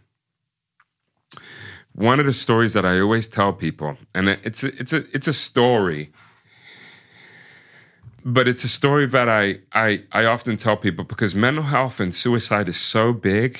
And I know in this day and age, it's being amplified and people are talking about it. But when you hit a certain level of suffering and you think there is nothing else, you can look back at these times in that darkness and be like, man, if I didn't know the depths and the levels of darkness, I wouldn't be able to enjoy this moment right now.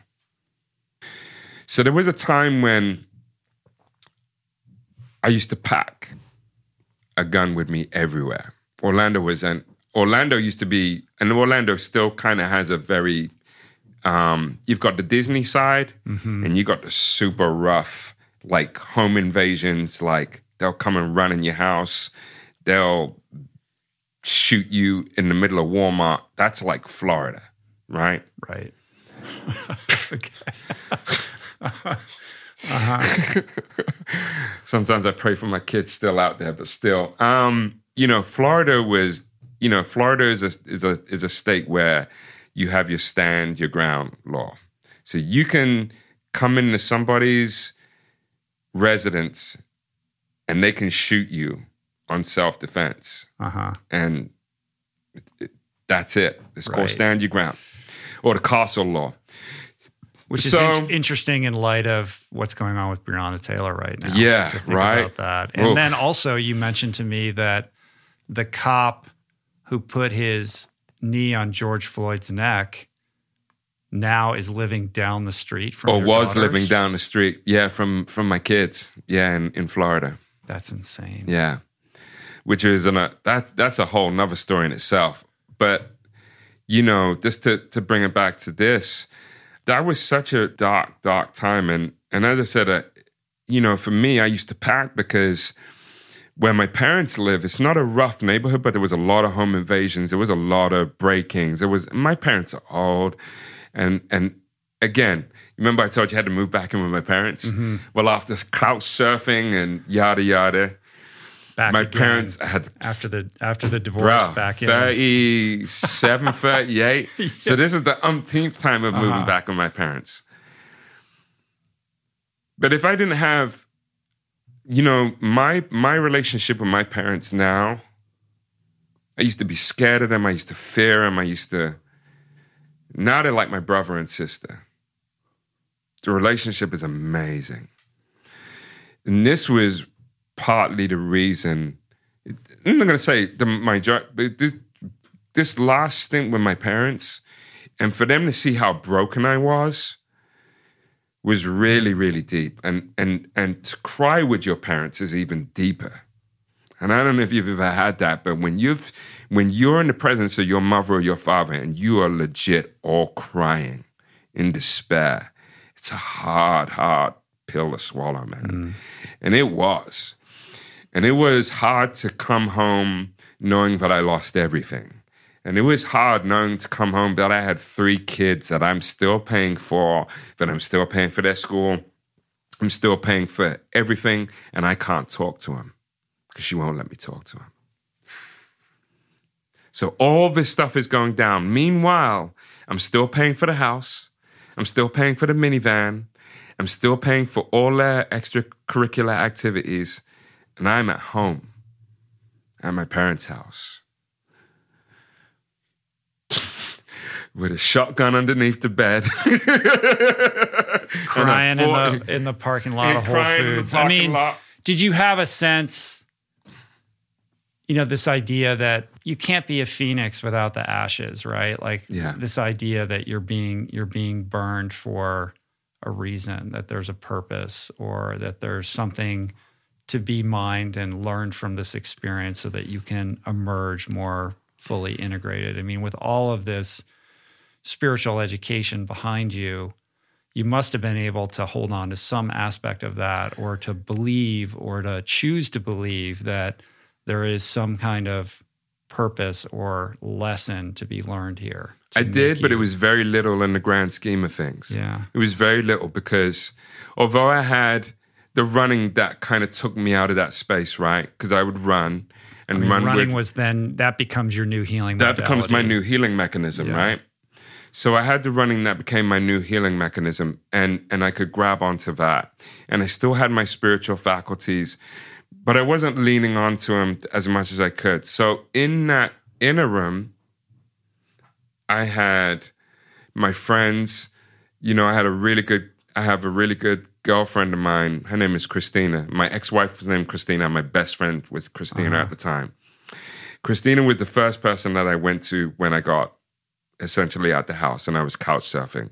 She looked after me basically for 2 summers because I was broke. And she looked after me for 2 summers along with my parents and really kind of helped me get back on track. And then, as I said, because in that time, I had probably contemplated suicide 4 or 5 times. And, the one story that I was trying to bring up, and I really bring this story, was me in the parking lot of Orlando Zen Center.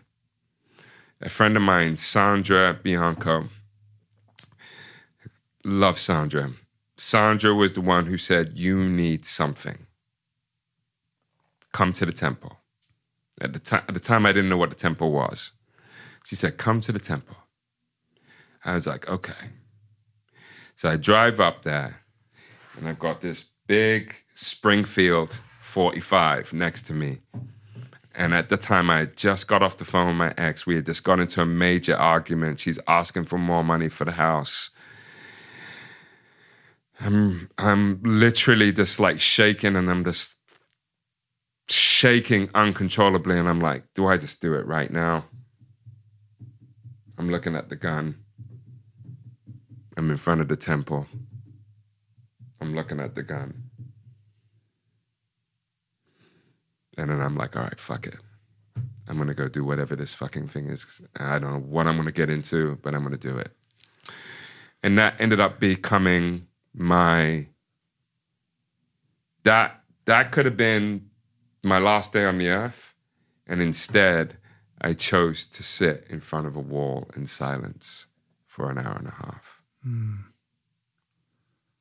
That's heavy, man. I wonder how many people show up at a Zen center with a gun contemplating suicide. Yeah. Wow. And that's what led me to, subsequently, that was really when I was literally crawling on the bottom, like, I don't know if I can make it. That was kind of like the ladder that was like, yes, you can. And I went into that Sangha, or what in Buddhist term we call spiritual community. Mm-hmm. And I remember having my first Dharma talk with the abbot. Her name was Claudia. She was a white-bodied lesbian. And she broke it down for me. So real and raw as a Zen Buddhist does. Because, you never get really, anybody who knows about Zen Buddhism, you never get a straight answer. Yeah.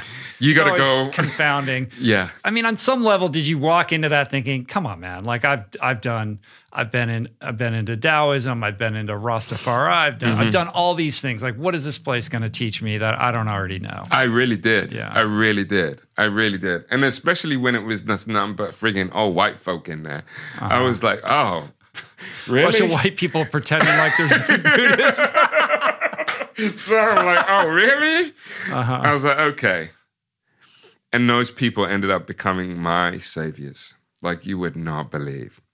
And there were some young folk in there, and then ended up seeing more diverse crowd. But at first, it was just like, what am I getting into? And then they're chanting in Korean, and then there's this big bowl, and there's this huge Buddha, and then you're having to sit in front of the wall. Mm-hmm. But that was so in Orlando. In Orlando. Yeah. In Orlando. It still freaks you're people out. You're not in San Francisco or in... No. In Orlando. Off South Street in Orlando. And I ended up coming out of that.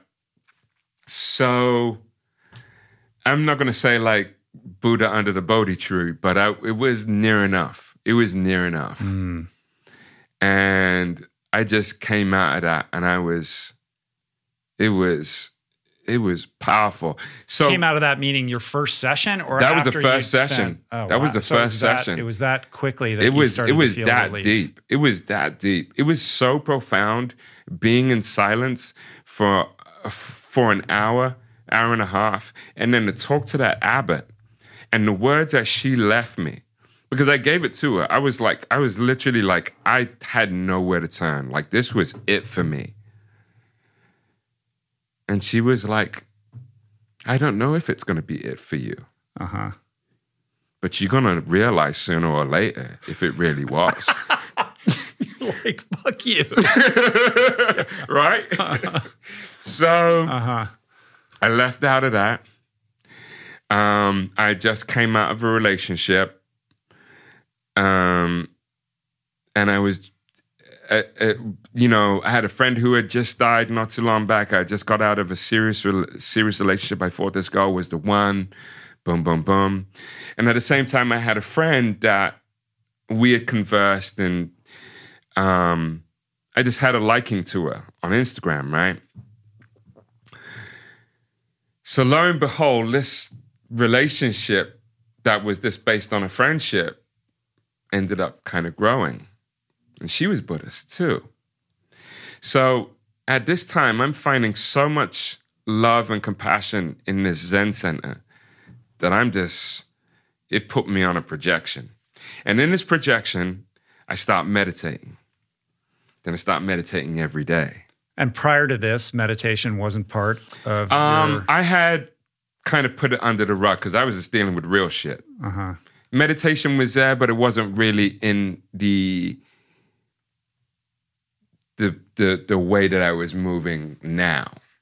Because meditation was there, and I would meditate, but it was like, this ain't working. Mm-hmm. It just weren't working, because I would still have contemplations of doing what I needed to do in order to off myself, or this ain't working because if it did, I wouldn't be in a situation I was, right? But then it became my solace.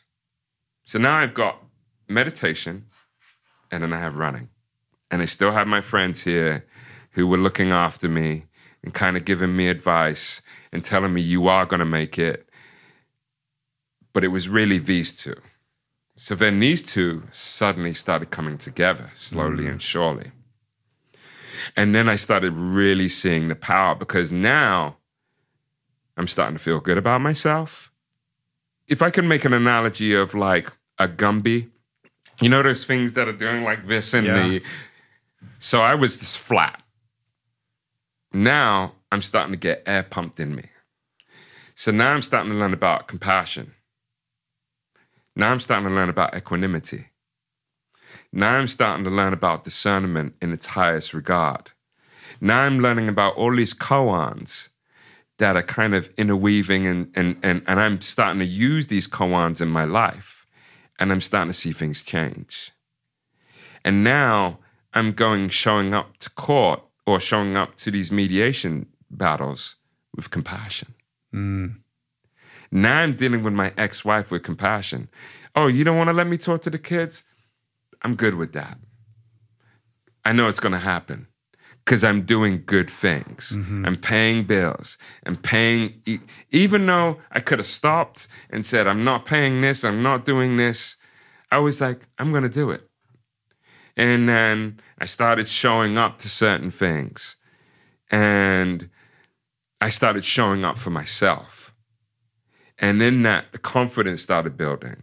And then my parents started seeing, like, they started smelling the incense coming out of my room, right? Because I'm burning like 4 or 5 incenses at a time. They're seeing, like, the mat out in the middle of the living room.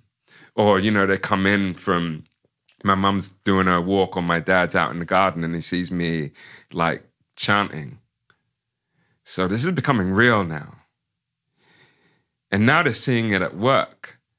Because now my 15-minute breaks that I would be going in the bathroom crying, because I'm leading a team, like one of the biggest teams. I've become a global all-star, for Whole Foods, the 9 yards. I'm still breaking down, crying in the middle of my work sessions. But now that breakdown is now me meditating in the break room.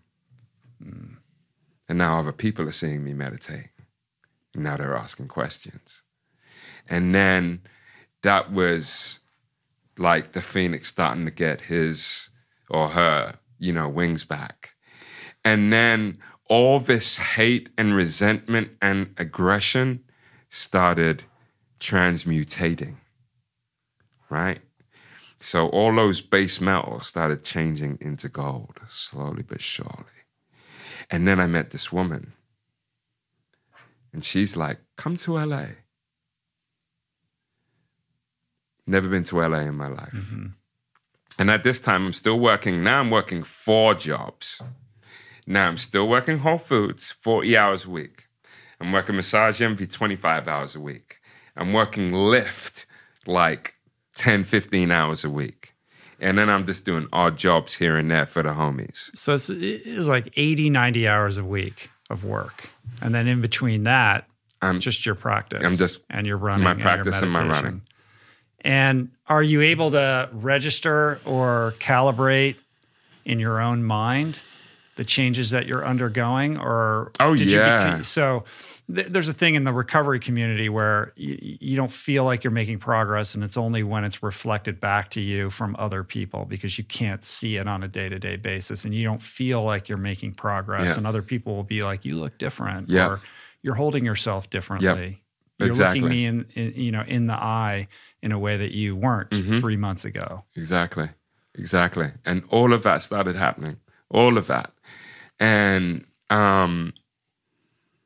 it was just a change.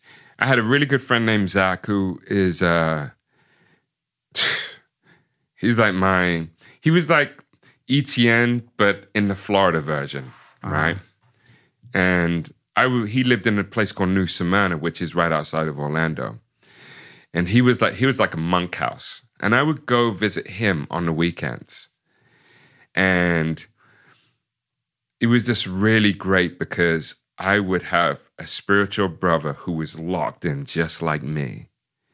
And we would meditate together and just hours and hours. We'd cook food and just talk. And that was so good for me because in this time now, all this stuff is happening. Now I'd started seeing my kids and I would get them every other weekend. So, one of the biggest things was, how do I support my kids on such minimum? There would be times I would have to save, $10 to $20 just to make sure that I had enough on the weekend to make sure that I would look after them because all my money was elsewhere. Wow. So, that was really good, but it was really good because I started becoming a parent. I was a parent, but I wasn't really a parent. I was a parent because now there was no ex-wife telling me what to do. It was me holding my kids. So I had relationships with all of them, and it was rough. And it was hard for them. It was hard for them to see me in such a sunken state. But as the Buddhism evolved, I started evolving as a human. And it started making the relationships with them even more pliable and more tangible. And then I was teaching them the things that I was learning. And at that time, you're teaching a little 12-year-old. That at the time, my oldest one was 12, and she was like, what the hell are you talking about? My 8-year-old is like, Dad, I just want to watch Peppa Pig. I could care less what you're doing. But they started to see a change in me. And my daughter now is so in the know now that we can have these conversations and talk about Buddhism and, all the stuff that's happening. But they had to see it. And as I grew, I started having more confidence in myself and started realizing that let's get back to that spiritual faculty. So then I grew, and as that practice grew, the running grew, then I found Aikido. And at the time... Because you don't have enough going on, right? Come on, man. I need a new modality. Yeah, new modality. So I found Aikido. So Aikido was amazing because I'm going through the Zen Buddhism and we're going through Aikido and boom, boom, boom. So then I meet this girl in LA and she just rocks my sock off. She flies me out here and we have this love affair. You met her on Instagram? On Instagram. So we have this love affair, right? But here I am. I'm still a householder. I'm still, I'm not really cool. Right? I'm not cool. I'm still wearing dad jeans. I'm still, I'm still, because I can't afford anything. I can't afford new clothes. You weren't rocking like all the fly shit that you wear now. Not at all. Yeah, not at all. Because I'm like, you need to take me shopping, dude. You got to sort out my closet because you got it going on. I see you. And we were joking during the shoot. We were talking about our daughters because our daughters are about the same age. And I was expressing, my challenges in trying to connect with them. And you're like, dude, my daughters don't think I'm cool. And I'm like, if your daughters don't think you're cool, we're all hopeless. No. It's funny because I get people like DMing me like, dude, your style is, I'm like, my daughter is like, your African man gown is killing me, Daddy. It's killing me. What does she want you to wear?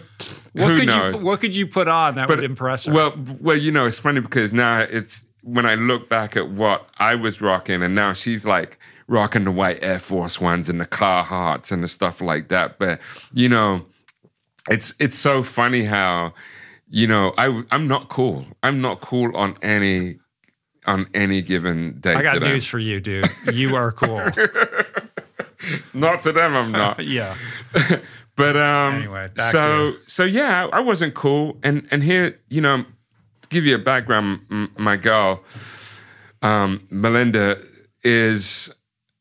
she's an ex plus size model. She's a fashionista. She is like, she dated models, she dated rappers, the whole 9 yards. So I'm looking at this woman and I'm like, how does she even see me? This dude in Orlando working at Whole Foods. Exactly. I'm working 4 jobs. I'm not cool.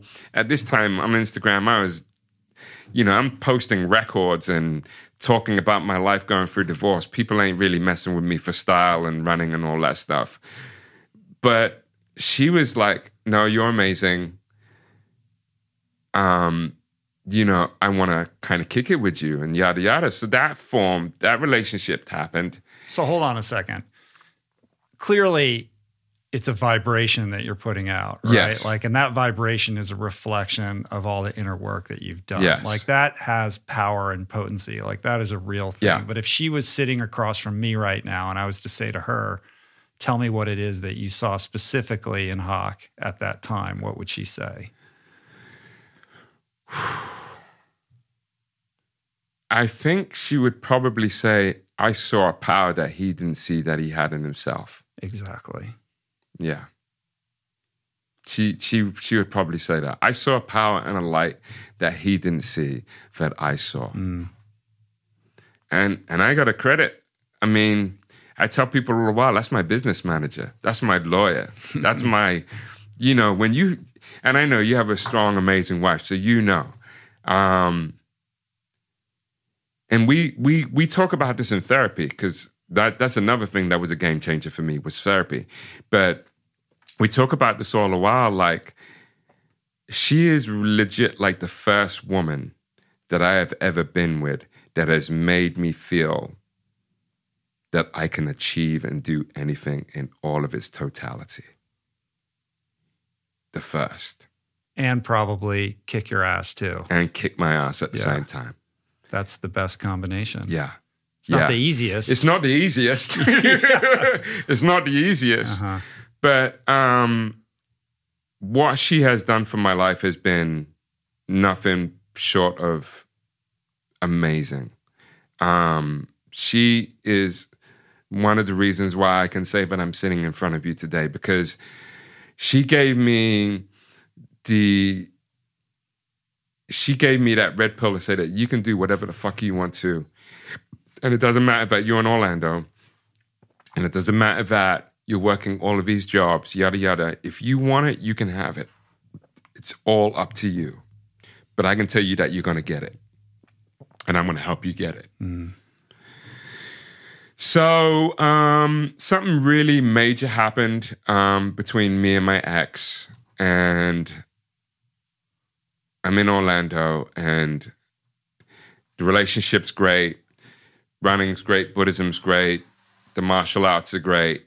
But I'm still not where I'm still working 4 jobs. I'm still not making the money that I'm, child support is coming out of every paycheck.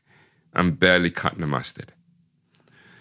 And then something really cataclysmic happens that really offsets my whole being with this divorce and yada, yada. And I made the decision, and it was such a hard decision, to leave my kids in Orlando. But I wasn't getting anywhere. And in order for me to be the best person that I had to be for them, I had to leave. I had to leave Orlando. There had to be people who thought that was the wrong thing to do. Dude. I would say probably 80 to 90% of the people who were in Orlando said to me, leave your kids? And how are you going to, my parents were devastated. My parents were devastated. They didn't really have a relationship with my ex-wife anyway. So for them, they were like, I'm never going to see my grandkids again.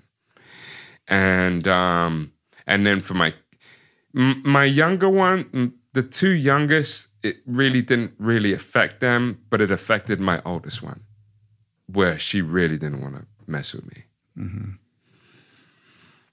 And that was a pivotal part of her life, right? She was 12 years old, I think, at the time. 11 or 12. So it was a pivotal part of her life. And she'd seen all the stuff that had gone on in the space of me and her mother being divorced. They'd gone through a lot as kids. And then here you are now, your dad's about to move to LA. And then on top of that, I have all these people telling me, you're not going to make it. It's super expensive. You're working 4 jobs. How the fuck do you think you're going to make it in LA? Right. Right? Where the rent's, 10 times what it is exactly. in Orlando. So I come to LA, and, it was rough. That first year was really rough, and I was just trying to navigate myself, and then I'm still going through the heat of the divorce because the divorce is still going on, and then I'm meeting this woman who I'm madly in love with, but we never lived with each other, and then we got a stepson. Or I got a stepson now. Oh, wow. So you go from Instagram love affair, did you just move in with her directly? Yeah. Directly. And then you're a stepdad. And then I'm a stepdad. Holy shit, dude. Right? That could have gone all kind of crazy ways. It could have gone sideways. all kind of crazy. Yeah. All kind of crazy. And, there's so many sidebars with, her previous marriage, divorce, how rough it was for her. And the thing that I love about my partner is that she has her own story of abuse and yada, yada. And her resilience and her power and her coming into this, and as rough as it was the first year, we both had came out of so many damaging, detrimental, life-changing situations that we were like, no, this is going to work. Mm-hmm. So then I met these crazy kids in Koreatown called Koreatown Run Club. I ran with a whole bunch of different crews in town, but I met these guys, Koreatown Run Club. And at the time, you know, run crews were a thing in LA, but not as big as New York. Yeah, not at all. Not at all. It's not like Bridge Runners or Black Roses or anything like that. Wasn't like that. Yeah. It's still not really. It isn't. But you created a thing. Don't Co-created. Go ahead. All right. I'm going to shut up. I wouldn't say created, but so then I met with these cats, and I started running with them, and I loved what they were all about. And then months go by, and then they realize that I do Tai Chi. They realize that I'm into mindfulness and meditation, yada, yada. And at that time, I'd come to LA. I wasn't really immersed in the Zen. I'd kind of gone into insight. And there was a group of crazy cats by the name, and I'm sure everyone knows them, especially if you're in recovery, Against the Stream. Mm-hmm. And Noah Levine and Dharma Punks. Yeah. Right? Dharma Punks, right. So I came to LA, and Melinda was already part of that crew already. So then I came in, and then what I really loved was there was Buddhists that looked like me. I mean, legit looked like me, black, tattooed, who were like teaching Dharma. And I was like, I'm into that. That's what I'm into. And you're speaking my language. So then I met Joanna Hardy, who is one of the leading black body Dharma practitioners in the world. And she was basically Noah's right hand. And I just really took a liking to her. Mm-hmm. And I just really loved what insight was about. And then I started reading books on Jack Cornfield and Ajahn Chah and the whole Thai forest monks. And then I started learning about Vipassana. And then lo and behold, Thomas and Claudia, who I'd known for years, were doing Vipassanas too. And I was like, Vipassana, this is... Now I found it. I was like, okay, this is a real deal. Oh, you have to spend 10 to 14 days in silence with no phone and, you know, follow precepts and yada, yada, and you can still look like this and still be black-bodied and still have tattoos. I was like, let's go. Let's go. Because as much as I love Zen and I love Zen Buddhism and the Zen philosophy, it's very whitewashed. I'm not gonna, you know, it's very whitewashed. And, you know, the thing with Buddhism is that we're coming into a new state of Buddhism now, where you are seeing a lot of diversity. You're seeing a lot of BIPOC showing up. You're seeing a lot of the alphabet, LGBTQ, you know, in different, right. Everyone's coming into it now. Whereas back when I first was messing with Buddhism, there wasn't so much of that. So you're seeing the Ruth Kings, you're seeing the Joanna Hardys, you're seeing the Lama Rod Owens coming out of this, where they're bringing a radical space of Dharma into this space of Buddhism now. And that was what was really attractive. And remember, as I've always said, I've always wanted to be kind of a game changer. So being with this crew and then being with this Koreatown crew, I was like, how am I going to really make a name for myself in LA? And how can I really bring all of these worlds together? So these guys were like, do you want to become a captain? I was like, yeah, why not? They said, if you're going to be a captain, bring your own twist to being a captain. I was like, okay, you sure about that? I'm like, yeah. And then they threw me another caveat and they said, and then we want you to teach Tai Chi to runners. And I was like, you're giving me this bone too? You done fucked up like, now. I've been waiting my whole life I've been waiting my whole life for this, right? Are you still doing the Vibrams thing? Doing the barefoot thing? You gave those in the past. I gave those up. I'm Nike boy now. I'm like, give me the 4%, give me the next percent, whatever. Right. So And that was the real cool thing about running with KRC, was because they had an association with Nike. So I was able to be part of a capsule for the Nike Epic Reacts. I was able to do all these really cool capsules. And in this time, one of the really co-conspirators of KRC making the group as it was had passed away. And that really did a lot for running and the community. So in that, I want to say this was right before the LA Marathon, 18. These guys had said to me, we want you to become a captain. So then what had happened was, I was like, if you want me to be a captain, I want to bring mindfulness because that's my bag. I want to show the power of meditation and how you can use, how running is a meditation and how you can use mindfulness in that space of running. And then that blew.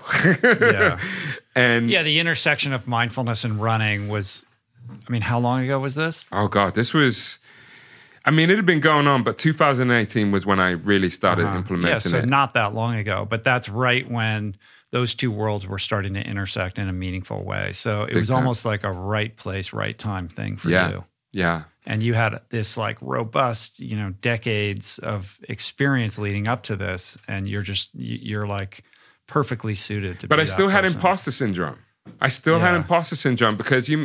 because I'm in California.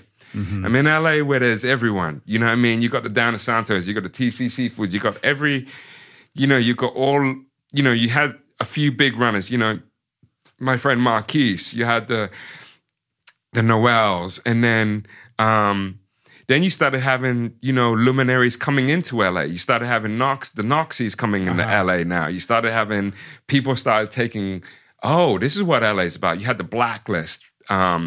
Blacklist is a really big run crew out here. And then you had KRC now. Is Blacklist the one that's downtown? Yes. Yeah. So, but then KRC had this big Nike Epic React shoe. People have started knowing about Kathleen through run crew culture. And then lo and behold, you're doing mindfulness and running now? So then you had people from Korea, Australia. Then people started coming and doing articles on the crew and then articles on me and how I was bringing this intersection of mindfulness and running. So before you know it, I went from being this kind of small-time crew captain to now I'm on a magazine in France. I'm on a magazine, spiritual run gurus of LA or, the world. And then I had this company, this Tempo magazine from Australia came out. They did a whole bit on KRC. Then they came out and did a story on me. So then the next thing you know, I'm getting podcast requests. People are asking, come on this podcast. And then I'm doing little pop-ups of mindfulness running collabos. And then these group of crazy Mexican brothers call me and they're like, hey, we love what you're about. Do you want to come run in Chiapas and teach mindfulness to runners? And I was like, yeah. You'd never run on a trail once. Never. Yeah. Right. And here I am in the middle of Chiapas running in the jungle. And that was like, but I was looking at these guys. The guys are named Air Libre, and it's Mao and Emmy and Danielle. And I looked at them and I was like, wow, these are really some really interesting characters. And and you probably know, Noxie did their first run. Right, I do know that. Yeah. So, I mean, you and Knox, it's very, there's a lot of overlap. Yeah. In kind of what you guys are about. Yeah. And then you add another one into the mix. You got Charlie Dark from Run Them in London. He's another component of that. So you had these guys named Air Libre, and they're doing this thing, and they're talking about spiritual running in the wilderness. And I'm like, okay. So we started this internet conversation, And the next thing you know, they're like, we want you to come to Chiapas. We want you to lead this thing in Chiapas with us. I was like, count me in. Never been to Mexico. Never been, hadn't even... The element of traveling was so foreign to me. Like 8 years ago, my parents had given me money to redo my passport, my English one and my American one. And I ended up spending it on the mortgage or something like that. Because my ex-wife told me a long time ago, if you're thinking about traveling, it ain't happening. You're a stay-at-home dad. Yeah. That's all you need to think about. Well, the other thing that's interesting, unlike Knox, you're not out like crushing it, on the track or on the road. You're not out, podium, standing on the podium at ultras or anything like that. Yeah. Like you're like middle of the pack dude. Yeah. Had you even run a marathon? Like, I'd run one marathon. One marathon. Okay. And I'm literally... So the balance, it's really tipped toward the spiritual side and the education side of this. And it's not about like the running pedigree, other than the fact that you're like a running enthusiast who loves running and running culture. It was deep because I was really like, I was fanboy to Noxie and Charlie and all these guys. And I was just like, wow, they got run crews. And they're like, I'm looking at Noxie. Noxie is like cross-country champion when he was 14. Right. And you got Charlie who started running when he was like in his late 20s. And now he's like running New York and Boston. And I'm like looking at these dudes. And here I am. I'm a middle of the road, like 7:30 if I'm good. You know what I mean? Running a mile. I'd run maybe a trail here and there, but I'm running the streets. That's what I was, I'm running 5Ks and 10Ks in the streets. I'm running in the heart of gritty Koreatown at 10 o'clock at night. That's what I'm known for. That's what I was really known for, like city running. Like, did I have dreams and, dreams of grandeur of running Boston and New York? Yeah, I did. But then what had happened was I started seeing an evil side of running.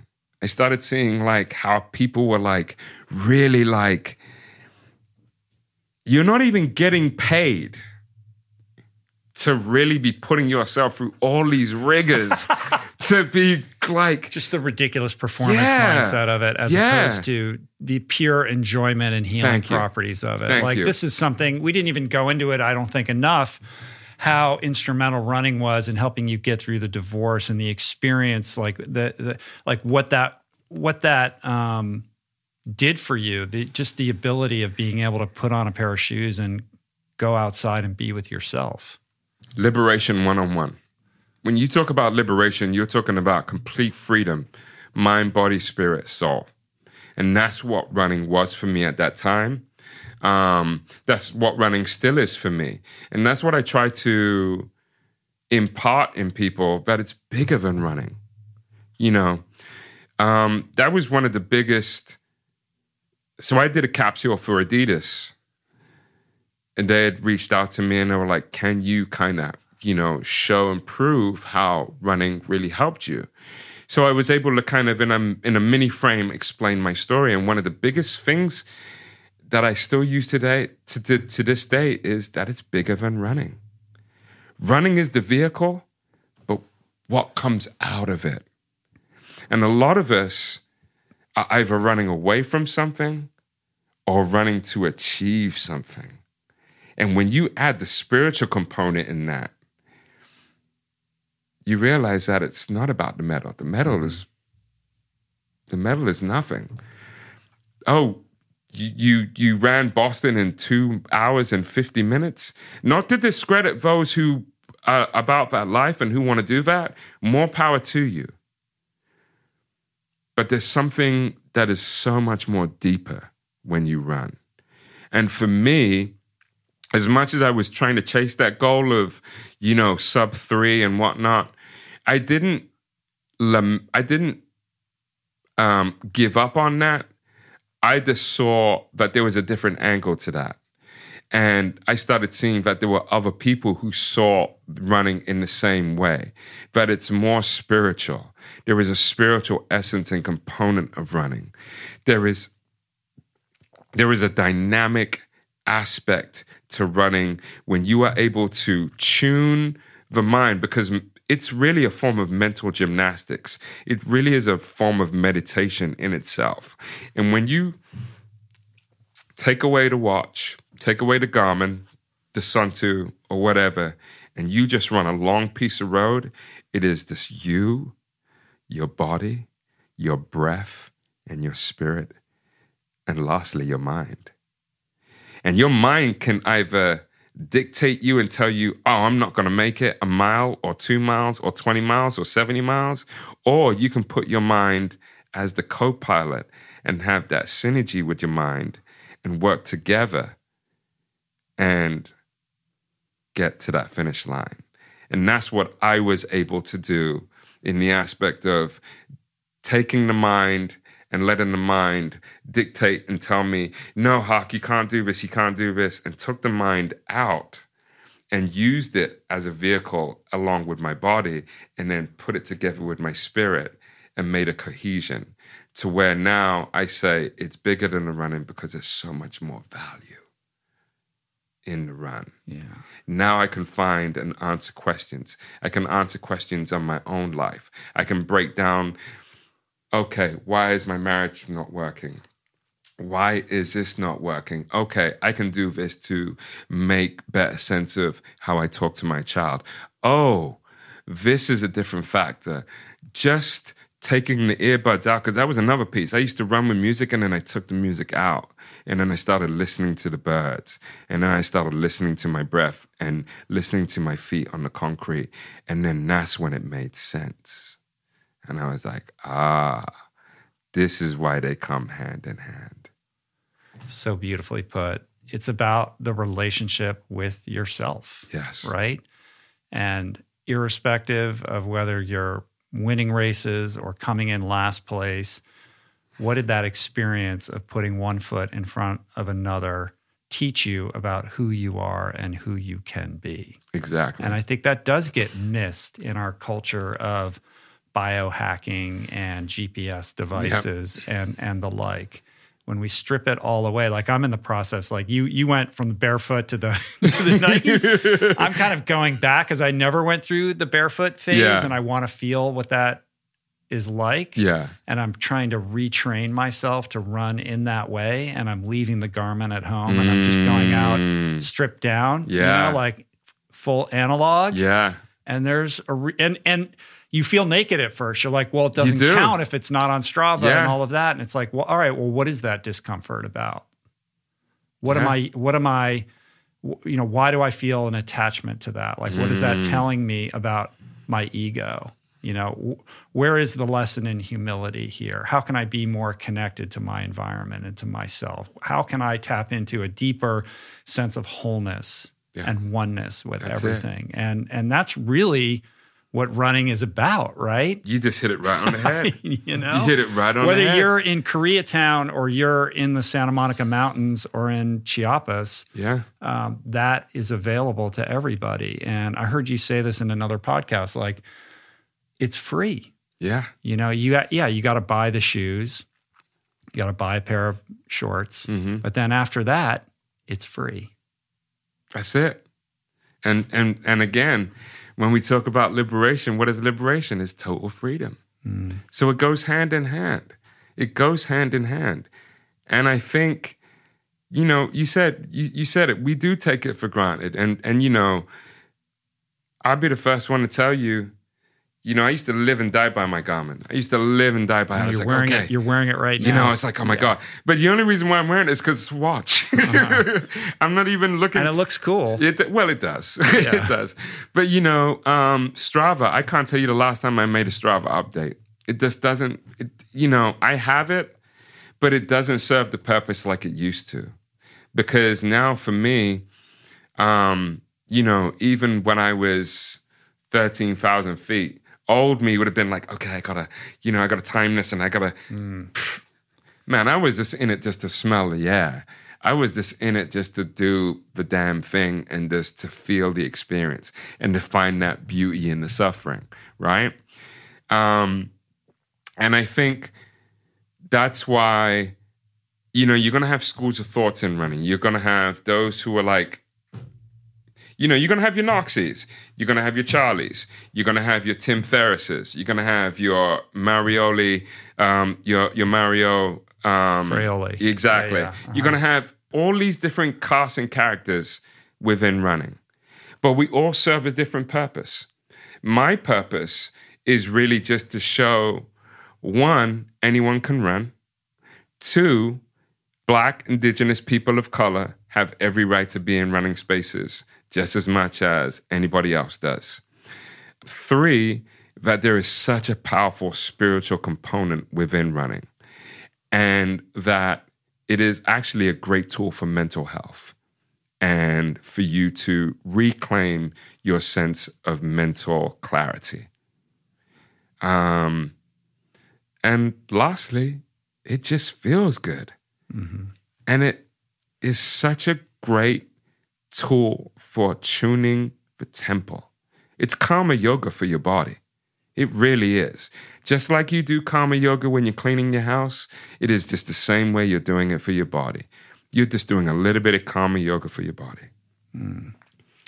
When you look back on this crazy trajectory, and now you are this, you are a running influencer, a mindfulness influencer who gets flown, to crazy places to hang out with super cool people and talk about the things that you love. I mean, there has to be a little bit of like pinch me to the whole thing. Like, how did I get to this place?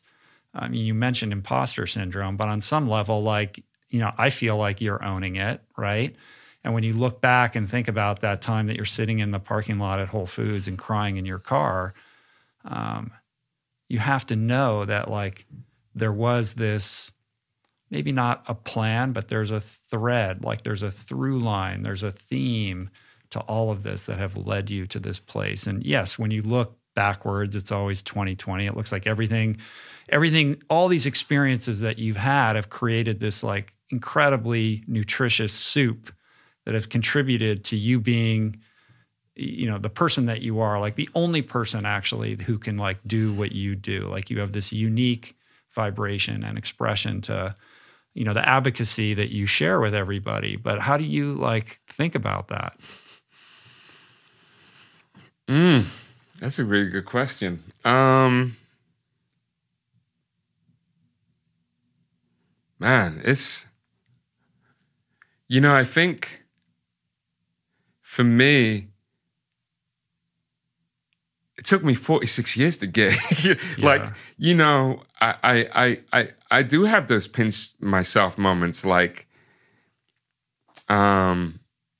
I was just talking to Brian Levine from 10,000, who they told me to give you a little wink, cool. wink, nudge, nudge. Yeah. I love those guys. I was just talking to Brian yesterday, and he was just like, just so great to have you on board, and what you're doing for running, and this, you've really, and I had to really just look at myself and just like, man, is he talking about me?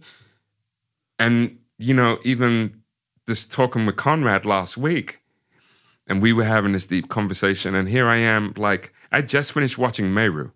I just finished watching this guy, like, literally be a superhero, dude. Yeah, like he's hanging off a frigging cliff, like, just eating couscous on a cliff for like something crazy, like 17 days, and here he is, just like telling me it was such an honor being in your space.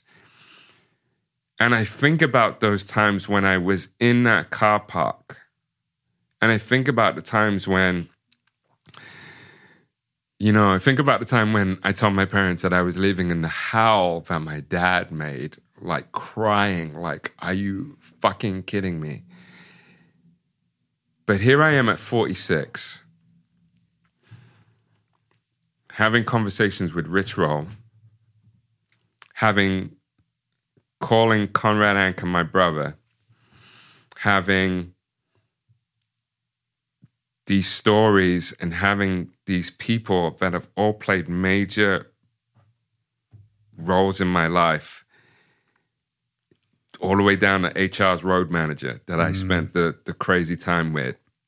The guys from To the Curb that fueled me paving the way to get opportunities to be in South by Southwest. And even up to now, just the fact that I'm having conversations with Specialized Bikes on we didn't even get into like the whole cycling aspect. We haven't even gotten to the cycling thing. This is the next iteration of what you're doing. You know what I mean? So, I mean, you know, cycling, mountain climbing, running, you know, teaching at Spirit Rock last year, being asked to, you know, teach Tai Chi in a place that is the home of American Buddhism, to teach with, you know, to have somebody like Jack Cornfield following me, to have, you know, it's this, if you'd have told me this 8-9 years ago when I was working 4 jobs and thinking to myself, there was no way that I'm going to be in situations like this, or there would be no way that you would tell me that I'd be running up a volcano in Chiapas, that I would be on a record of one of my idols at the time, this guy named Stick from Dead Prez. Oh, yeah. And then I'm on his album. That's like, pretty cool. At 46 fellow years vegan old. too. Yeah, fellow vegan. Yeah. You know, and I'm talking to my 16-year-old, and we're just talking about life. And I told her about the situation of me being in Wyoming, and she was the one who told me to do it. There's these things I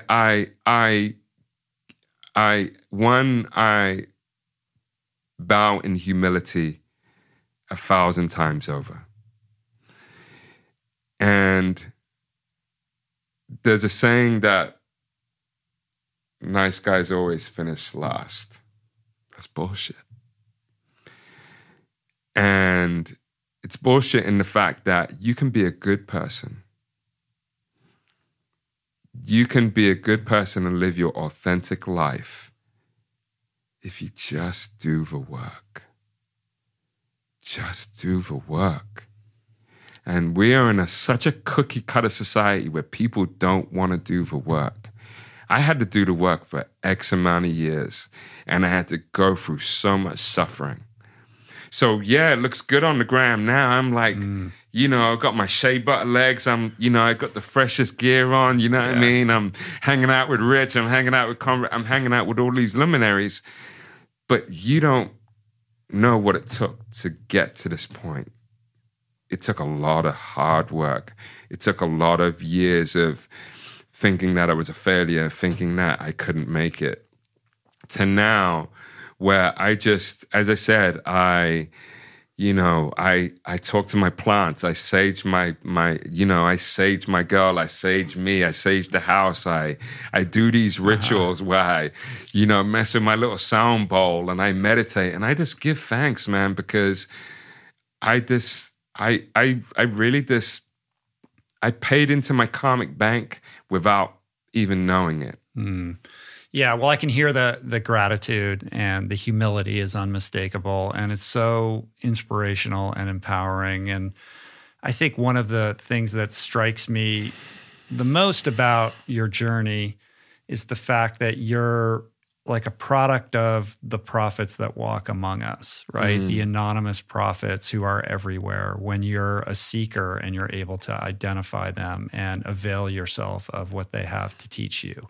It's not like you said, I want to learn Aikido or Tai Chi or yoga or acupuncture, and I'm going to travel to, sit at the feet of the world master. You found these people in your community. You just bumped up against these people, and you had an openness and a willingness to say, I'm going to check this out.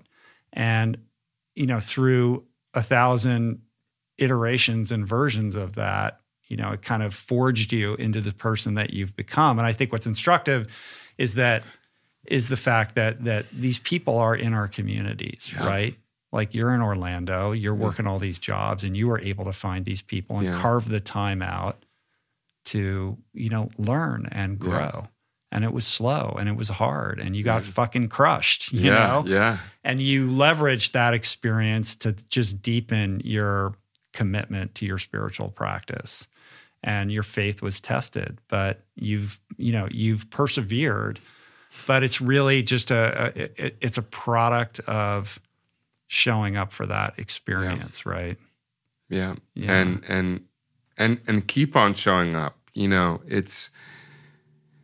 I don't know where this chapter is going to lead. There's so many different chapters to this book, and I think as I listen to myself and as I reflect back on all these journeys to where I'm at now, humility is a really big piece. It really is a big piece.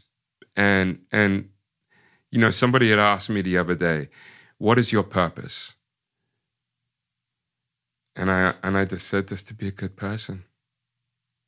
What does that mean to you? Like, how do you define that? Being a good person. I mean, you know, I could go through the precepts, you know. The 8-limbed path. Yeah, I could go on and on about that. But I mean, realistically, it's just to treat people how they are supposed to be treated, to really amplify those who don't have a voice, to really speak for the justice or the injustices of the world, being that I have a voice, being that I have a voice that can orate my words pretty clearly and very well. There are many bodies, Black bodies, indigenous bodies that don't have that capacity, who don't have the space to do that. For example, just the fact that to climb on the side of a mountain, there's Black folks who have probably never even seen the bottom of a mountain. But what I can do is show that, yes, you do have the right, you have the ability, and you have the tools to do that. So, you know, something that, just to bring it back full circle, when I talk to my parents now,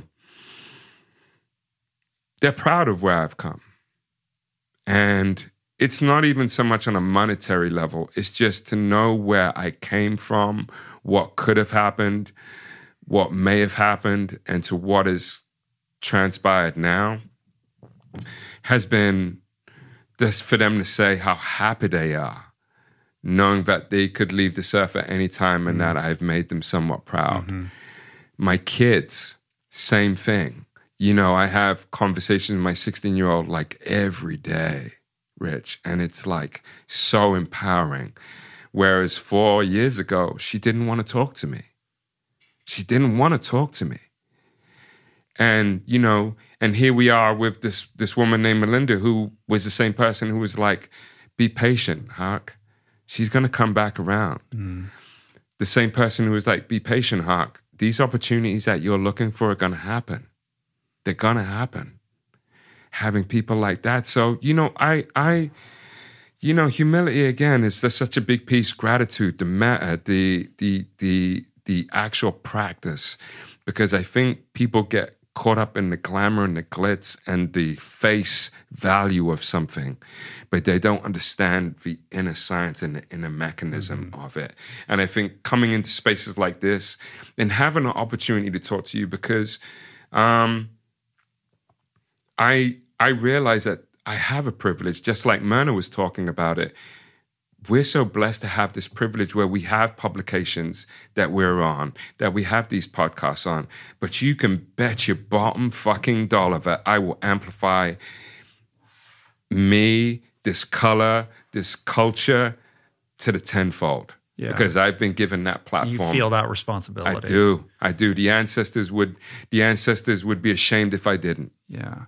And so how does that translate into how you think about and communicate around what is happening in America right now? Like as a Black man in America and somebody who has been studying these various spiritual traditions for a long time that inform how you respond and react and talk about what's occurring.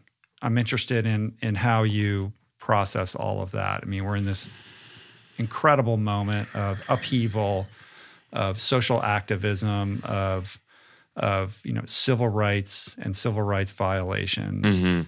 And I would imagine you wake up in the morning thinking long and hard about what is the right thing for me to say, like how do I fit in here, and what is my responsibility in terms of how I communicate and channel these spiritual principles, and how does that meet or gel with what's expected of me in this kind of crazy moment, like what I'm supposed to say. Yeah, and it's a great question, Roach. That's such a great question because, like just this morning I woke up and,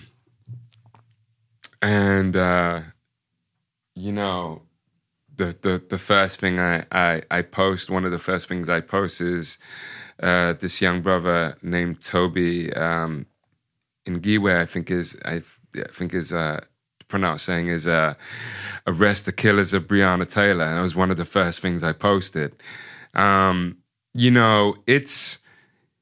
It's one of those things where it's tiring. It is tiring and it is very exhausting. Having to explain over and over. And I'm not saying just in this situation, because I love we're talking about this, but just in general, the landscape of the Black experience and the Black culture is that we're tired. And, I don't want to get on a kick because I've read some of the comments on YouTube with past people who talk about Black Lives Matter, and some of your people are like not having it. They're not feeling it. But hey, man, you know what I mean? They can say those people can say whatever they want. You know what I mean? But I hear what you're saying. Like I got that same sense from John Sally. He's like, I've been around this block so many times, man. Yeah. It's getting to a point where it's tiring, exhausting. It's very, to watch a dehumanizing of a race of people on a regular basis. There's a two-way street, because I feel like there's a renaissance, so to speak, like Black excellence is at an all-time high. You're seeing, rest in paradise, Chadwick Boseman, but with Chadwick, with the Michael B. Jordans, the Jonathan Majors that are coming out, these Black actors that are coming out. You have Black scientists. You have Black Broadway actors and actresses. You're getting so much Blackness in its purest and most beautiful form, really in the public eye and lens and being showcased. At the same time, you're seeing the degradation and the dehumanization of Black folks in this country, the mass shootings and so forth. And how I've been able to navigate it in my space is something that a Black body that I know, Dr. Reverend Angela Kyoto, who brought out a pivotal book not too long back called Radical Dharma. And again, with Dr. Lama Rod Owens, just brought out a book, Rage with Fire. I'm leaning on a lot of my contemporary peers and people like Joanna. I'm leaning on them because I'm seeing how they're, navigating in their spiritual spaces. The Dr. Ruth Kings, and even going back to the James Baldwins and the Fred Hamptons, and just going back and studying George Jackson. Soledad Brother, the writings from him. I'm having to really realize that I do have a voice. And, I'll be the first one to tell you that I'm introverted, but I have a big mouth. Mm-hmm. Okay. I do have a big mouth.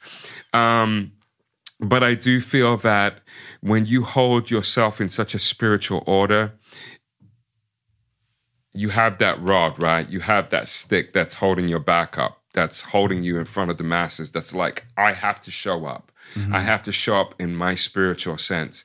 At the same time, you know, as much as I want to smash every racist asshole in the face, that's not dharmic of me. That's not going to work. So that's where the middle path comes in. And Buddha always talks about the middle path, right? That is where you're not just going full force in the asceticism, but you're not just being lackadaisical and being like, oh, well, Buddha will work it out. Mm-hmm. You have to meet somewhere in the middle. And I think my middle is really engaging my community in their spiritual practice and telling them, don't lose sight of your spiritual practice because it is what has got you here. It is your foundation.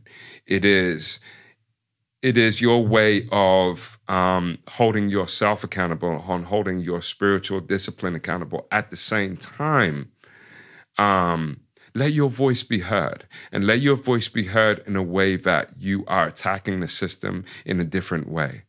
So if that means protesting, but doing a silent protest, then go ahead and do that. If it means attacking the system and attacking it from a different way, from a social justice standpoint, using your means of social activism as Instagram or Facebook or stuff like that, doing it on that medium, or being out in the streets and educating, you still have to have somewhat of a foundation.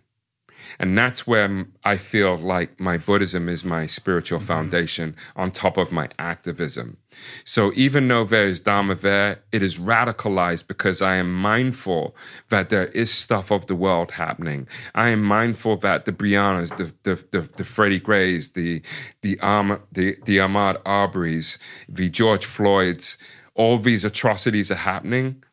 So what I have to do in my own capacity is educate those who are not educated, at the same time educating those who are educated in a different way, teaching them a different way of attacking it, and at the same time showing them that you can still be spiritual as fuck and still be woke as fuck at the same time.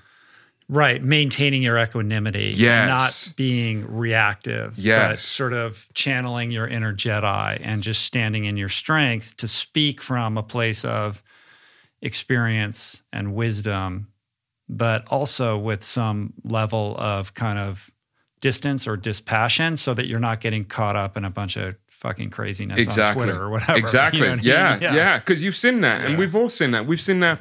I'm not going to name names, but I've seen those who are somewhat on that mission and on that, like, no, we need to do this, we do this, and then something came out about them, or somebody saying something, and then they're looking like a total wally. And their purpose and their mission has now been clouded because of something else that happened. Mm-hmm. You know what I mean? So for me, I've been really, really, really mindful of how I really play my part and put myself in certain positions, because there is a war going on outside. And my stance right now is to be both the sword and the shield. So if Malcolm was the sword and Martin was the shield, then I'm trying to be that balance, right? Because I still got Malcolm in me, and I still got a little bit of Martin in me, but I want to bring that together. So for me, I feel like I've been given the voice, I've been given a platform. I still have those revolutionary tendencies, and I'm still about the revolution, but I still fall into that same bracket of silent weapons for silent wars. Uh-huh. There's a way of attacking the enemy that they're not going to know. And that's where the Tai Chi comes in. Because when hardness attacks hardness, there's not going to be any type of resolve. But if the hardness finds that softness, that softness is able to yield that hardness and transmutate and redirect that energy. And that's what I'm trying to do in my own certain way. So I'm really trying to elicit the philosophy of Tai Chi along with a little bit of Che, a little bit of Malcolm, Right. but at the same time, bring a little bit of Thich Nhat Hanh and bring a little bit of Martin. And then bring in the running and bring in the cycling and bring in the mountain climbing and then add all vegan, that. And a little vegan food on top of that. Yeah, put a little vegan sprinkles on top. Right. To the icing. How long have you been vegan now? God, since end of 95, early 96. Right. Yeah.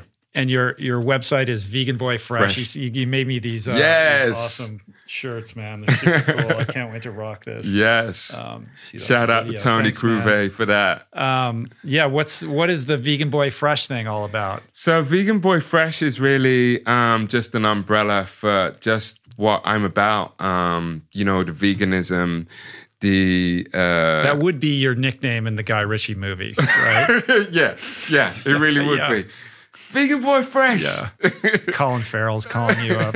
Get the Vegan Boy Fresh out. Yeah, there you go. Go to the boxing gym. Guy, I need you to watch this, mate. I need to be in your next movie. But no, it's really, so I have Pure Soul Zen Mind, which is like my run crew, Tai Chi Club, Cycle Bandit crew.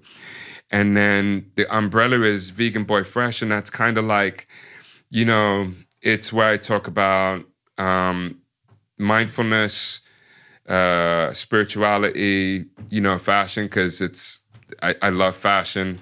My girl is a fashionista, so I got no choice. Veganism, which is a very, very big component for me. And what does that mean to you? I mean, before it was just a health thing, right? I was really deathly sick. I needed to change my life. I found veganism. I found the power of, sprouts and grains and all that stuff. And then I started getting to the spiritual component of it and the no harming of animals, and that all animals are all sentient beings, and that factor really played a big part in character in my makeup, to the point, it's easy as even a mosquito, man. I don't want to slap a mosquito that's on my leg. I'm like the first person, like, come on, let me. Yeah. It's to that point. But veganism for me is a game changer. It's just a game changer in just the fact of the clarity, the mental clarity that you have when you're not putting death in your body, when you're not putting, lifeless souls in your body. And I know that sounds drastic for any meat eaters out there, but, coming from a point where even just the way you smell, just the way you act, there's a saying, man can turn animalistic within a heartbeat. Where does that come from? Animalistic. I'm not trying to be animalistic, to be honest with you. I'm just trying to be a human. You're trying to be bodhisattva. Yeah, really and truly. So for me, the spiritual component of not eating meat is really big. And the physical component, like I feel, I'm 46 and because I think I read somewhere about, how you were 46 and then now you're 50 and how you feel and yada, yada. Right. There's a feeling that you have. When I feel how I should have felt when I was 25. I feel at 25, I was 50. I'm now coming into, 3 years away from 50 and I feel like I'm 25. Like I get up in the morning and very rarely I might have an odd little pain in my knee or something like that. But even I remember, climbing the mountains, the one day I was sore AF. I just remembered like that 13,000 feet knocked my ass. But then the next day I got some electrolytes in me, some other stuff, and I was good to go. So, I think there's something to be said. It's like an elixir. It really is. It really is like an elixir. Veganism for me is like a New Age Taoist elixir. and it just keeps me fresh. It keeps me alive. Keeps you vegan boy fresh. It keeps me vegan boy fresh. Yeah. So I love it. Yeah, that's great, man. I mean, I couldn't agree more. I feel great. I'm turning 54 next month, and you look fucking amazing. You look beard is amazing. getting white though. Yeah, don't worry about that. Don't worry about that. And you're killing me with the beard over there. Like you're the first person to sit across from me with a bigger beard. I love that. I love quarantine that. beard. But I love that beard. But some people are like, you look like you're 100, man. No, shave the beard. you don't. No. You don't. And I can tell you, as somebody, when 2012 was when you brought your book out, right? Mm-hmm. I remember it. And it was at a time when I was really getting into, my Tai Chi and veganism and yada, yada. And I remember your book and Brendan Fraser's book, Thrive. Brendan Fraser. Yeah. Brendan Fraser, Thrive. And those two books. And I remember looking at you and being like, dude, this guy is absolutely amazing, like an amazing specimen of a man. And to know where you came from to where you're at back then and to where you're at now, I can tell you, now that I know you and seeing you in the flesh, you are the embodiment of what somebody who takes their craft and their diet and their well-being into serious levels. You are the epitome of that. And I totally have such a high respect for you as far as that, because you take yourself and you look really good. And I'll be the first person to tell you, I am heterosexual to the core, but you're a good-looking cat, man, and you keep yourself pretty well. So I have, my imposter syndrome is just like over-brimming right now. No. But I will. I've been told that when I'm complimented, I should just take it. Thank you for that. I appreciate that. All right, we gotta land this plane. Beautiful. We've been gone. Coming up on 3 hours here. Are you serious? Yeah. Jesus. No, this was great. But I do want to end it with one thought, which is, I said to you earlier that, you're somebody who's, you've immersed yourself in all these various traditions and reflecting, on what you've learned from all these respective ideologies, is there a unifying theory? And I don't know that I got an answer for that, but, as sort of parting words, like when you think about everything that you've learned over the years from your personal experiences to these spiritual principles that you've studied, what is the message that you want to give to the person who's watching or listening who does feel stuck or is in that place of working 3 or 4 jobs or just in a cubicle and feeling like their life feels like it's at a dead end. Like they have this sense that they're here to do something, and yet the puzzle pieces just aren't connecting for them. Yeah. I would definitely say if you are ever encountering uncomfortable situations or you have opportunities that feel stifling or feel very scary, jump into it. Jump into it. That has been one of the things from just traveling the country, traveling different continents. There's always been an era of me being kind of scared, nervous, and like, should I make this decision? And every time I talk myself out of it, something tells me, do it. And that little thing that always tells me to do it, I do it. And 10 out of 10 times, it has been the best decision that I have ever made.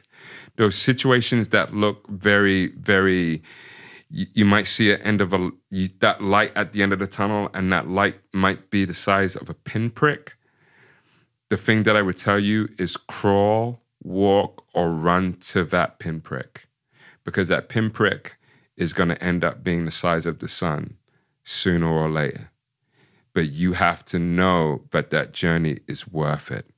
And it's almost a liken to, I always tell people, like, my journey has been somewhat like Luke going to the Dagobah system. Mm-hmm. And I don't know what my purpose was for it. I don't know why I do what I do, but I'm glad that I did it.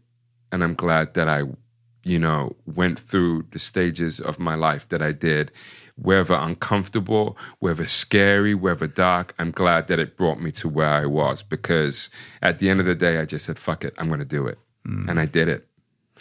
Yeah, I think we all have that little voice in the back of our head, and most of us, myself included, we exert a lot of energy to quash it, rather than trying to find the courage to fertilize it a little bit. Mm-hmm. And that's hard. It's hard because you have to go against basically, all the inertia of whatever circumstances you find yourself in order to pay attention to that voice, because it's telling you to make changes, and change is hard. Change is hard. If you're not willing to undertake some change, shit ain't gonna change. Exactly. Right? What's the meaning of insanity when you keep expecting different, you keep doing the same thing over and over again, expecting different results, and it comes out the same. Exactly. Yeah, and I think for me, that was one of the things that I realized that I had to jump off that rabbit wheel. And jumping off that rabbit wheel was, I would jump into another rabbit wheel and then jump off until I realized, why do you keep jumping into that rabbit wheel? Mm-hmm. Mm-hmm. Right? And I think that was really big for me. But again, you got to tap in, and leaning into your spiritual faculties, tapping into it and not being afraid. And for men, especially, we have this bravado where we feel like we can't be vulnerable. Vulnerability was one of the biggest tools that helped me break through some of the ego. In Buddhism, they say diamond cutting through the rough, cutting to the core. So for me, vulnerability was that. Vulnerability was that tool for me to cut that diamond in the rough. And the more vulnerable I was, the more things became liberating. Mm-hmm. And I think if you can let go of the ego, or strip away that onion of that ego, because we still all have it, insecurity, not feeling that you're valued, all these things are all part of it, but you have to let it go. Because if you don't let it go, it's going to become a big old backpack on your back. And it gets heavier and heavier and heavier, and it breaks you down physically as well as spiritually. So what I've learned... And you'll have your reckoning with it eventually. Eventually. You know what I mean? Exactly. So it's either going to be rough and super hard, or nip it in the bud Nip it in the butt. Early. Nip it in the butt. And I had to, it was like my mental Meru with that backpack. But once I reached the top of that summit, I let that backpack off, and it felt so good. I think that's a good place to end it. So much love, brother. That was beautiful. You. Yeah, I loved it. How do you feel? Oh, man. That was amazing. Yeah, that was great. Oh, my God. Come back anytime, man. Oh, man. Thank you so much. I feel the beginning of a bromance starting. Yeah, I really do. I really enjoyed that. Yeah, super cool. So if you're digging on Hakim, the best place to track you down is probably Instagram, Probably right? Instagram. How come it's not just your name, Hakstau? That's Hakstau, because it's Hakim's Dao. Now I get it. Yeah. I didn't get it. I was trying to figure out what that meant. Yeah, Hakim's Dao. Or veganboyfresh.com. Or veganboyfresh.com. Right? Yeah, cool. All right, brother. Thank you so much. 1,000 bows to you. Plants. Good times. Damn, that Hakim is a lighthouse. Before we close up shop, voicing change. Oh, yes. Over 8 years, 550 plus conversations, multiple thousands of hours going deep with some of the world's most compelling and dynamic minds across health, nutrition, human performance, the arts, and entrepreneurship. I picked up a thing or two, and I wanted to canonize some of what I've learned. I wanted to further honor my esteemed guests, and most importantly, you guys. So I created this book, a primer on the power of conversation, a testimony to our collective power to transform ourselves and culture, replete with excerpts from past episodes, my thoughts, essays, and stunning photography, all wrapped up as an elegant coffee table style tome. Whether you're new to this show or a devout listener, this work has so much to offer, and you can pre-order it now anywhere in the world, exclusively at richroll.com/VC or voicingchange.com. More to come on all of this, so stay on the lookout. Of course, let Hakim know what you thought of today's show. Hit him up on the socials. He is at Hakstao, Hakstao on Instagram, and his website, veganboyfresh.com. And of course, check out the show notes on the episode page of our brand spanking new website at richroll.com, courtesy of Emory Agency. Thank you, everybody at Emory who worked very hard to create this beautiful new site that we have. If you'd like to support our work, subscribe, rate, and comment on the show on Apple Podcasts, on Spotify, and on YouTube. Share the show or your favorite episodes with friends or on social media, and you can support us on Patreon at richroll.com/donate. Thank you to everybody who worked hard to put on today's production. Jason Camiolo for audio engineering, show notes, and interstitial music. Blake Curtis and Margot Lubin for videoing today's show and other videos that they create. Jessica Miranda for graphics, David Greenberg for portraits, DK for advertiser relationships, and theme music, as always, by Tyler, Trapper, and Harry. Thanks for the love, you guys. See you back here next week. In the meantime, think more deeply about your own personal hero's journey. How can you evolve? How can you grow? How can you transform in the tradition that we spoke about today? Peace. Plants. Namaste.